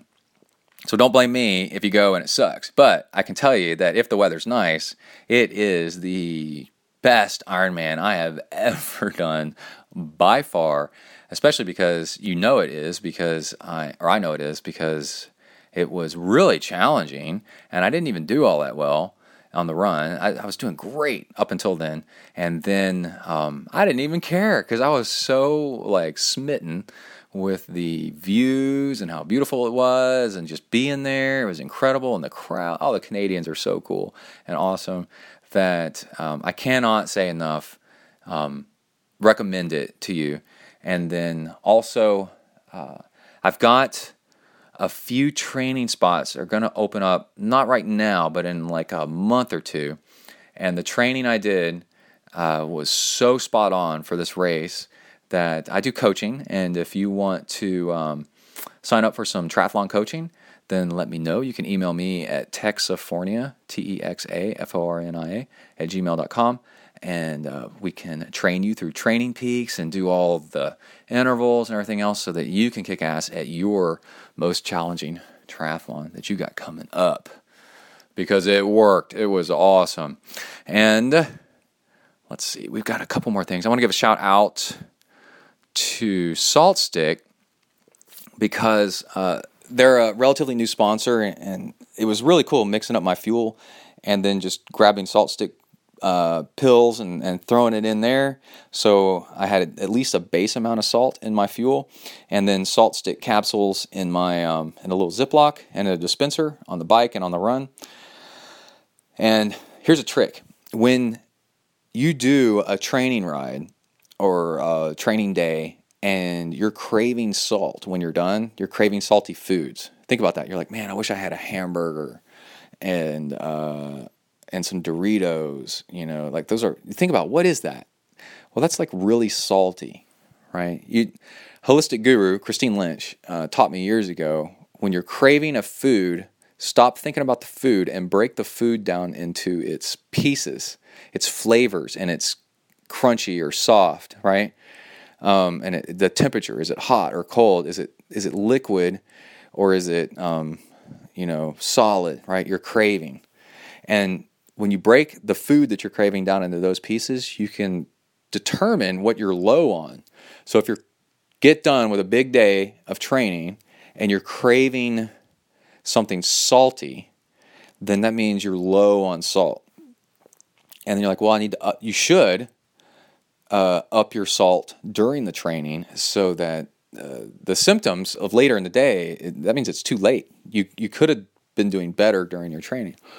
And also, while you're working out, you'll notice that you get a couple hours in, you start craving something salty, like, man, I wish I had something salty. You can cut it at the root right there, by, if you have something, if you have salt tablets or capsules like on you right there. And you can with Salt Stick, right? It's super convenient, super easy. And so I remember at one point on the run, I started craving something salty. Yeah, the broth. They had broth out on the run. And I was like, I'm really craving that broth. And that means, what is it? Why do I want it? Oh, the salt just sounds good. And I'm like, oh man, you're running low on salt. Take some more Salt Stick capsule. And I did. And then I felt a whole lot better. So that's really cool. So you can get your Salt Stick stuff going. Oh, let me pull it up. We have 25% off with discount code ZenTri25 if you go to their website, shopsaltstick.com. And that's only in the U.S. That discount code works. Again, it's 25% off. That's a lot. With discount code ZenTri25, number 25, all caps, ZenTri25.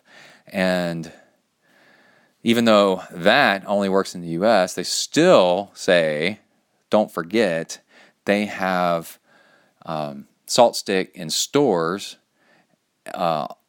all around the world in 30 countries. You can go to saltstick.com and use the store locator and find some. And I love it. I love it that they're a sponsor of the show. It is super cool. Your water won't work without enough salt. It'll just run through you. And so that's why I say make your water stick with Salt Stick. It'll hydrate you better and get to where it's supposed to go if it's got some salt in it. So don't forget your salt. Let's see. There was a study that had triathletes, half of them given Salt Stick capsules and the other half just plain sport drinks. The athletes that took the Salt Stick finished a 70.3 race and an average of 26 minutes faster than the control group. How about that? So there's your real results, and thank you, Salt Stick, for being a sponsor. Okay, now we're going to wrap up the show with audio from before the race, after the race, and then also some audio at, I believe, at Ohio. If not, it's okay. We need to push the show out. We got to keep going. We got so much going on with things happening here. As we work on my plantar fasciitis and we do some ultra shoe reviews and we start biking and running again, we're going to start getting in the fall pretty soon. So we got a lot going on, and we need to get this show out for everybody. I am going to the river this weekend and continuing my post-Ironman vacationing and not training anywhere near as much. I got 2 high school buddies that we're having our summer get-together, and we're going to go tubing down the river, and that's going to be a lot of fun. Pretty much no working out whatsoever, and that's good because I need to be doing stuff besides running, and distracting myself is a great way to do it. And another thing I'm going to try is there's a lot of talk about flat pedals being just as good, I think I may have mentioned that, as clip-in pedals if you're doing a consistent, even effort. Like in triathlon, non-draft legal triathlon. And I'm thinking, because I have a power meter on my bike, I'm going to do a test and go with flat pedals and another test with clipless pedals, same route, and then see the difference and see what happens. And that'll be really, really cool. So that'll be coming up pretty soon. I'll have some numbers to share with you. And just stuff to make you go, You know? Clipless pedals are great if you're stomping and accelerating, like in crit racing. But for just riding along at 70% effort, like you do in an Ironman, yeah, why? So, yeah, that's it. Okay, let's go ahead and get into the audio from before and after the race. Lots of fun stuff in here. And let's go. All right, I'm here with the beautiful ZenTri nurse, my assistant. I haven't claimed that job yet. We're partners. We're partners, but I could be your assistant. Equal. You could be, but you're not doing a very good job of being my assistant. Oh. Anyway, Emily's on her phone looking at Facebook for somebody got murdered for dealing meth. We're at the airport, by the way. I went to buy meth. You went to buy meth? In B-Dice, where I used to go see all my patients. Yeah. B-Dice, Texas. So we're getting ready we're at the airport, the little tiny College Station airport. It has 2 gates that share the same little lobby. We're right here. And what'd you say? I said you're talking really loudly. Oh. And your breath smells like onions and guacamole. Because I went to Freebird's World Burrito. And we're about to get cross-checked. Are you? Shh. We're row 6, C and D. I just told Emily a while ago that if we lived on a boat together, we could call it the relationship. What do you think about that? It's great, Eddie. It's very creative. What do you think? Do you think we're going to see? We're going to go to Canada for our triathlon? Our triathlon? Do you think we're going to see any moose? I hope so. And bears. I'm going to keep a record of them. I'm going to make a database about moose. I want to go see the lumberjacks, like Sandra and Brent posted that they saw. Somebody else told me about that too. They might get offended. You just go up and take pictures of them? Yeah, it's like they do it for people to watch them. Like a lumberjack contest, like log rolling or something? All that. All that. And chopping, yeah. I'll show you We can do that here. Where? You can chop down a tree. We don't have any The whole trees to Sam chop Houston down. State Forest is Anyway. a pine tree forest for lumber. It's all those logging roads. Mm-hmm. So are you excited about our race? My race? Why do you call it our race? What are you going to do in Whistler? I'm going to go ziplining and whitewater rafting and watch you do your race and check out the little town of Whistler, which is supposed to be really cool. And then after the race, we're going on the gondola ride, all of us together. I've been assigned this job. Okay. I've been told. Yeah, it's happening. It's happening. All right. All right, we better get on the plane. Okay. All right. Love you. I love you. All right, I am here with the beautiful ZenTri nurse. She's about to go to sleep, so we got to catch her before she falls asleep because it's the night before the race. Mm-hmm. Are you excited? I'm very excited. Yeah? Yeah. So the race is actually a smaller race than most Ironmans that we've been doing because we're used to doing the 2,500 and 2,500 racer Ironman Texas. And Lake Placid is going on this weekend too, on the other side of the country. So this one has like 1,500 Ironman, and then I don't know how many half Ironman. I thought Gary said like 600. 600 what? Half Ironman. Half Ironman. And then I've had a blast, like doing all kinds of stuff, but not as much as you. What have you been doing? I got to go ziplining yesterday in whitewater. Ziplining? What's that? It's where you hang from a cable suspended above the ground and zip down it. And wasn't it so high? It's like one of the tallest in the world, and it's... That wasn't the one I was on. Oh. That one's called the Sasquatch, and they said we could come back and do that. That was not the one we did. Oh. We did it was 5 different ones, and the last one we got to do freestyle, and I hung upside down. Yeah, there's a video of you on Facebook hanging upside down from the zip line, and then you went whitewater rafting. Yeah, that was awesome today. We had a great time. Any sharks? Orca? No, we just saw the bear yesterday. Oh, the bear. Tell me about the bear. Tell everybody about the bear. Well, we were driving up to get onto the zip line, and we looked out to the side, or the front of the car, and there was a bear just like right there on the side of the road. And he kind of looked at us like, okay. We all freaked out, and the guides and the people that live there are like, yeah, it's a bear. But yeah, it was So cool. whose car were you in? The van that that works for that company. Oh, it was taking you up to the top. It was Zip Trek or whatever. Okay. Yeah. Anyway, and so then and then today's your birthday. Oh, yeah. It is. And Red Bull has a downhill mountain bike course that's insane looking going on. Your birthday. It's just my birthday. Big deal. Yeah. It is a big deal. Oh. And I made For you a you. card and sang happy birthday and you got a cake. Yeah. We're in Canada. I mean, it is a big deal. Yeah, we're in Canada. Uh-huh. Okay. Yeah. A. What's that about? Sorry. Mm-hmm. Anyway, the people are really friendly here. Every place we've gone, they're just so efficient with like getting you set up and ready for whatever thing you're doing, like the zip lining thing or the whitewater rafting. That's been pretty amazing. And polite. And I like polite people. So we may have to retire here so that we can not be by annoying. And it's cooler. Hyper aggressive Americans. Like everybody here is just so nice and pleasant. Yeah, and like when we went to the grocery store, they charge you per bag. Like you're supposed to take your reusable bags, and they counted how many plastic bags we use and charge us 5 cents a bag. I didn't tell you that. Like that happens in a lot of cities in the United States. They're really trying to take care of the environment and make sure you recycle stuff. And, all that. That's been pretty. It's very clean and pretty. This area is. Yeah. So, Chris, who's sort of a local, he lives out of Vancouver. Took Gary and Brent and I out to drive the course, and it's challenging. It's just that there's hills and downhills and turns and potholes and stuff like that, where if you were familiar with the course, it wouldn't be a big deal at all. But because we're not familiar with the course, then it's going to be rough. I think you got to add like half an hour or more to a normal Ironman time for this one, just for the bike. And then the run has 2 hills or something like that, 300 feet elevation gain in each hill. And it's going to be challenging. And it's not spectator friendly at all. Like we're having a hard time. All the wives on the and run. The kids, we're having to decide. It's not like Ironman Texas where we can easily find you and get back and forth to places. I don't know. So we're working on that.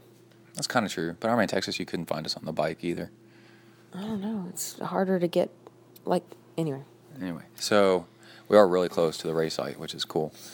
And downtown Whistler, the village, I don't even know to call it a downtown, is real fun. And there was an eagle and a great horned owl down there on display. Oh, yeah. Did you see that? I that? did see that briefly. And real touristy, super, super hyper extreme mountain biking place where we went to like 6 or 7 different bike shops looking for a between the arms aero bottle. And there was that many bike shops down there? Oh yeah, but they're all mountain biking shops. Yeah. And I'm trying to think what else. I've made all my fuel, which was I've got powder like all over me. Emily came in and asked me a question and had some numbers on it right in the middle of me trying to measure stuff with a digital scale, and it's just insane. That's still one thing one of the things I don't like about doing long course racing is measuring out all the fuels and stuff like that. It's just so funny to watch all 4 of you and Cliff and Brent and Gary. Y'all all sort of have the same stuff, but then you all have your own thing, and like watching all the little things that everybody does before the race. Huge opportunity for somebody to figure this out. Yeah. And eliminate this problem, of like what works for people. Well, I think it depends on the person. It can't depend that much per person, Yeah. It can't be a million different solutions. Y'all are all doing there should stuff. I know it's ridiculous. Like it's a huge. If someday, say 20 years from now, 50 years from now, they're gonna know exactly what you should take. They can blood type you or something like that and go, okay, this is your fuel, and this is how much water and whatever, and then everybody can just buy it and then be done with it instead of making everything by hand. Yeah. So anyway, I'm doing 200 calories of UCAN, 100 calorie of hammer, gel because my best run ever was totally on hammer gel. But my stomach kind of hurt while doing it, so that's on the bike. My best race ever was all hammer gel, but that was running, and it was about 200, maybe 300 calories per hour. And like I said, my stomach kind of hurt towards the end. So I'm going to do on the bike, I'm going to do 200 calories of UCAN, 100 calories of hammer gel on the bike, and then when I get on the run, 200. And that's less than you normally do, I hope. 'Cause Yeah. That's what we talked about. And also, I've made 2-hour water bottles. So I got 2 on the bike, and I'm going to pick up the third one and throw one away at special needs. And also, I am telling myself that don't try to finish any water. Don't try to finish any fuel. If I don't drink it, then it is what it is. F it. That's it. And I throw it away. Mm-hmm. Because where I get in trouble, my potential is always cut off at the knees and at the stomach by overfueling every single time. Yeah. Every single time. Every single workout, I overfuel, and every single long workout, I overfuel, and then I have a trough where I try to do whatever. So I'm making my fuel, and then I'm just going to sip on it, and if I don't finish it, who cares? Right. And I remember one time I did a half Ironman. Remember I went to Northern California, I went to San Francisco area, and I did the Morgan Hill Triathlon half Ironman. You don't remember that? And that was really cool. Not Wildflower? What are you talking about? I went out there and did the Silicon Valley half. And I had I did a 5:03 or something like that, and it was a really hard course. And the run wasn't that hard, but the bike was really vertical. And the thing is halfway through the bike, aid stations didn't have water. And because they didn't have water, I couldn't eat. And so I ate less. And on the run, I had an epic run. Yeah, I had an unbelievable run. And so I just need to eat less and just go with it, is my lesson. And but anyway, I want to thank you, Bay, for all the putting up with all my ridiculous, stupid training. So thank you. Yeah. I know you've had to do everything while I'm doing the most selfish sport ever, the parade of the selfish. This parade sucks. Yeah. Well, you're welcome. Yeah, taking Kai to Scouts, all this crap. I'm sick of it. I'm ready for this to be over. But this race or triathlon in general? No. Okay. Dude, I'm way too invested. Just clarifying. Yeah. Tri-bike transport. Scraped up the front of my fork on my bike. I hope it's not damaged forever. They already emailed me back and said they're going to start working on. I have to file a claim and all that stuff. But my fork is scraped up through the carbon, down into the carbon. But it's an accident, and so whatever. Okay. Well, you're tired? What are you going to do? I'm tired, man. It takes a lot of effort. So you're tired, and what are you going to do? Go to sleep. Oh, you want me to turn off so you can go to sleep? Okay, so Kai and I are really proud of you. So we wish you good luck. Now shut up and go away. We were on that note, and then you went off the direction about the bike. So, yeah. Okay. So we love you, and we'll see you in the morning. Okay. Can I keep talking to myself? Okay. All right. Love you. Where are you going? I'm laying down. Okay. Okay, so now we can talk. Emily's turning off the lamp. There she goes. It's still daylight outside, babe. She's already going to bed. What do you think about Canadian TV? Yeah, I need to do my little thing before the. Okay. Okay, so we're gonna get up at 4, and coffee's already pre-made. Did you put it back downstairs? In there? Yeah, I put it back in there. Okay. Another thing I'm doing 1 tea bag of green tea per hour. Per 2 hours, I think.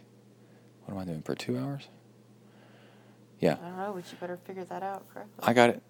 One tea bag of green tea per 2 hours, because green tea, man, it makes me amped. And also, caffeine is a fat-burning enhancer. So you want to burn extra fat calories. That's one of the reasons it gives you energy, is it turns on fat burning. So you've got extra energy. And I guess I haven't looked to see how many Kona slots there are for everybody. If there's only like one or two, that ain't going to be me, because you should look so we know. I'm not that fast. You're gonna do But I am going to do really, really, really good. And I guess what I'm looking for is like, I think I'm going to do really good, is a potential, percentage of overall finish. Like, Chris got, the guy that took us around driving the course, he got 17th last year with an 11 hour. And that was the 35 to 39. So that's, that shows you how hard it is. And so, let's see if I can get a good percentage finish. And then I could compare that to like what percentage would that be at like Ironman Texas, for example. So let's say I get 15th percent or 20th percent or whatever percent it is. And then I go look at Ironman Texas time, and then I figure out what percentage the full Ironman Texas is of that. Then I can go, oh, okay, so at Ironman Texas I would have gotten this, and continuing my quest really for a sub-10 Ironman, I think is a nice goal. That would be amazing. I don't think that's possible here. It's too vertical. We're climbing out of the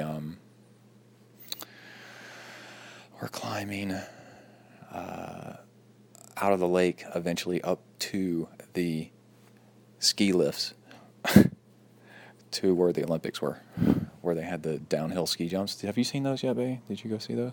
Mm-mm. You know where they do the big downhill ski jumps? I just saw the bobsled thing. Where they fly through the air. It's like the most insane, biggest ball sport I've ever seen in my entire life. We're riding from the bottom of the valley up to those as just one of our hill climbs. That's like the first big hill climb. So we got stuff like that, which is a little bit crazy. I'm trying to think. There's a Canadian TV is funny. It's different. They make fun of themselves a little bit. There's a commercial for Little Caesars Pizza where there's lots of A in a boot and hoser. They say in the commercial. Traveling with the data package is a challenge. Got to turn off all the data on our phone. I had it not turned off for about 20 minutes, and I burned through, maybe it was like 10 minutes. I burned through 20 megs of data in that amount of time without doing anything, and just background apps, checking stuff. And 2 days of just hanging around and trying to keep cool and not do anything stupid and not forget too much stuff. I'm so used to listening to Pandora, and in Canada, Pandora is blocked.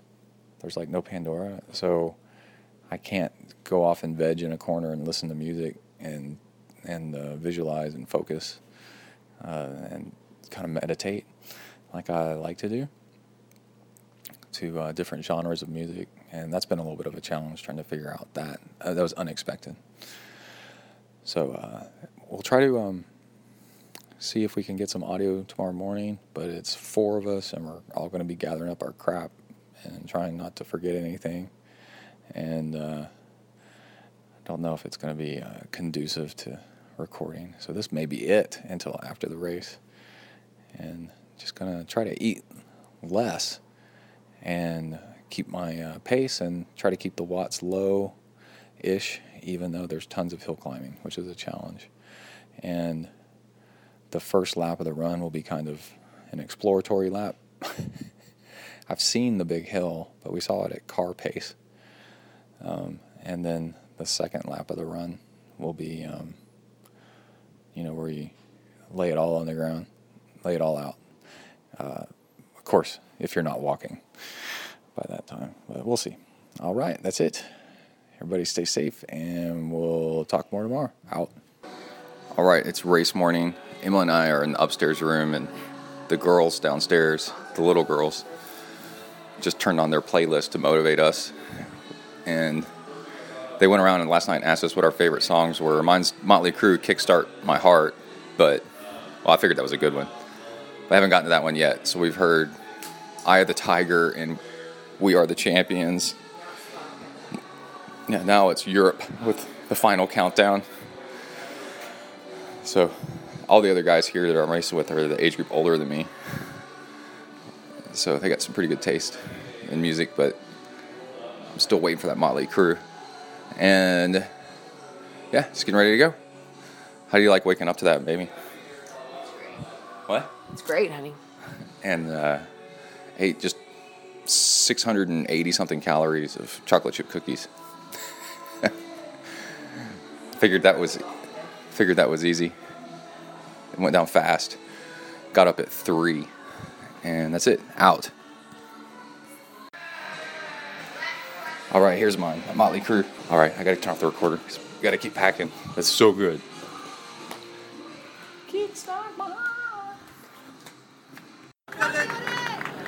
All right, we're here at Age Group Nationals with the beautiful ZenTri nurse again. How's it going? Good. What's up? Kai's next to us, but he didn't want to be interviewed. And but we just had a little bit of shenanigans with somebody stole the cow head from the Chick-fil-A store. Yeah. What happened? Well, I just turned around and there was 2 cops walking back with a kid about Kai's age, and he was carrying a cow head, and they go giant cow head, and they go, "Why'd you take the cow head, son?" And I didn't hear what he said. And then right after that, a lady from Chick-fil-A came on and go, "Did anybody see the cow head?" Yeah. We're like, "Yeah, if you go that way, they're right down there." It's so funny. Did anybody see the cow's head? She looked all stressed out. Yeah. Well, yeah, she was in charge of, I guess, of the cow head. Don't lose the cow head. So we're watching the. Good job. Good job, man. We're watching the 15 to 18 boys. Or 16 to 18 maybe, and they are freaky fast. And we've watched the swim, which was 750 meters, I think so, or yards, and big mass start. What do you think? It was a few hundred kids, maybe a couple hundred. Yeah. All jumping off the pier at the same time. The girls are getting ready now. Sideways start like you see on TV, and then the bike ride had packs going by, and we're right in the middle of it. It's really cool. Made whoosh by. What do you think the bike ride was? How far? I haven't figured that out yet. I don't know. Oh, here's the sprint. We're going to do this on audio. Is this guy in the race? Good job, good job! There's the thing right there. Good job, guys! Wow. Good job! Look at him die. All right, so Kai's team is up here. Of course, Kai's 11, so his race is tomorrow. But we came to watch all this so that we could see what it looks like. Come on, you got it! Come on, man, come on. It's right there. It's right there. Good job, good job. So what do you think of all this? It's exciting. Yeah? Yeah, it makes me nervous to watch the bikes, though. Did you take the cow head? Yeah, I took the cow. And then I gave it to that kid, and he got in trouble. Yeah. All right, cool. All right. Well, Kai's race is tomorrow. Well, oh, look, they're warming up or something over there. Warming up. Is that the girls? Yep. So Kai can do some swim warm-up this afternoon after the girls' race, maybe? They are. At 10:50, they're supposed to be riding the bikes, and then at 1 o'clock, they're doing a swim. Okay. All right, cool. This is a really cool venue. We're in Cincinnati, and there's a long, skinny lake that they do the swim in, and then the run loops around the lake. So 2 loops for the older boys. Probably 2 miles, maybe 2.5, maybe 3. And then, I don't know. And then, the bike route went north of the lake twice, 2 loops. So we got to see all that. It's very exciting, very cool sport. And it's national, so there's kids. Oh, there's the kid that took the cow head. What do we do? Let's go ask him why he took it. Let's go ask him. Let's interview him. Why did you take the cow head, son? What were you feeling when they caught you? Hopefully embarrassed. All right. And it was funny. I said, I'm going to interview you two. I'm going to record. And Kai goes, "No, Dad, no." You're so embarrassing. Yeah. Now he can tell he wants to be on it. Hey, Kai, you want to be on this? No. All right. Be back in a little bit. Oh, I've been posting the short little videos to Instagram, ZenTriathlon on Instagram, if you want to see pictures, videos of the racing, kids race. All right, out, bing. All right, we are really lucky here because I just realized and remembered that I'm sitting next to Irene, who is a state champion cyclist, right? Yes. She's a little bit nervous and a little bit shy. Oh, wow. But So nervous. Kai, she Hush. said you're quiet when you're alone, so live up to your reputation. Okay, so, but you won state in what? Criterium. Oh, wait, how old are you, by the way? I'm 11. Okay, so go ahead. Race H12. I won a Criterium, time trial, team time trial, and I won a cycling track at Frisco. So Frisco's a town outside of Dallas, right? Yeah. Okay, so It's a little far. what is cycling track? What does that mean? It's on a velodrome. So you're a 11-year-old girl velodrome racer, Yes. and you won state. Yes. So how far is that race? How long? Depends. There's different races. There's 500. There's 200. There's kilos. It's all points race, elimination. There's all sorts of different things. I did a 500, and then I did 1 kilo, and then I did 2 kilo. Okay, so you're state champion, so you're obviously very successful at this. So what advice do you have to people that want to get started in track cycling? What's the difference between riding out on the road? Oh, it's very different. It's a whole lot of fun, but it requires more strategy. Okay, is it safer than riding out on the road, do you think? Well, there's pros and cons. On a track bike, you can't brake and you can't stop pedaling. Oh yeah, you have no brakes, right? Oh, yeah. It's bad. Do they take the brakes off? No, there is no brakes. It's a completely naked bike. So, okay, yeah, There's no shifters either. right. So single speed. Yeah. Is it a track? Is it a fixed? Fixed gear. Fixed You gear. can't stop pedaling. They're jealous over there. That you're being interviewed, so just ignore them. So then, what kind of bike do you ride for that? I ride a Pinarello. If you want to get started, I suggest maybe a steel bike with like a very thin frame steel bike. Yeah, I used to have a fixed gear steel bike. It was awesome. My coach told me it was good for starting, and then when you get when you start getting more experience, you can move to an aluminum, and then you can move to carbon fiber. But you really need to gain experience and strategy and learn how to control the bike first. So how old do you have to be to start doing that? I think you can be like 9, I guess. Now, tell me, you said something about TTT, so team time trial? Yeah. So which team did you ride for that? I just rode with a bunch of bonehead boys. And y'all won? Yeah. Because of you?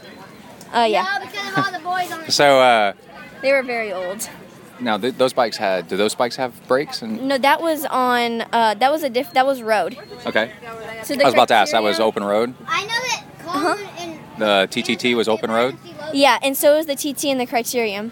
The road race isn't until when's the road race? It's like August or something or September. Are you going to go do that? Yeah. Okay. Well, cool. Well, good luck. Thank you. And how you enjoying the race here so far? Nervous, kind I of. wouldn't be nervous at all. And hot too. Have you looked at your competition's times at all to see how you stack I up? know who my competition is. Okay, so you just got to draft off of them on the bike until the run? Draft. Ours is non-drafting? This is not draft legal. I have to be. But the older boys were drafting?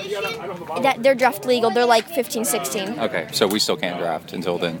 I can't draft until next year. Man, so you just need to stay in touch with your competition. Yeah. Right. I know who it is. Yeah. I know I'm top 5. You know your top 5? Yeah. Sweet. Maybe we'll see you on the podium, okay? Okay. All right, thank you. Thank you. See, that's easy, huh? I know you're gonna ask me questions. I did. I asked you a ton of questions. All right, that wraps up the show. And like I said earlier, we got a lot of stuff coming up. We've got zero drop shoes from Ultra. We've got flat pedaling with a power meter on the bike to see if it's better than clipless. We've got interviews, got all kinds of cool things coming up. Everybody stay tuned out there. Work the uphills, cruise the downhills, and keep the rubber side down. Out.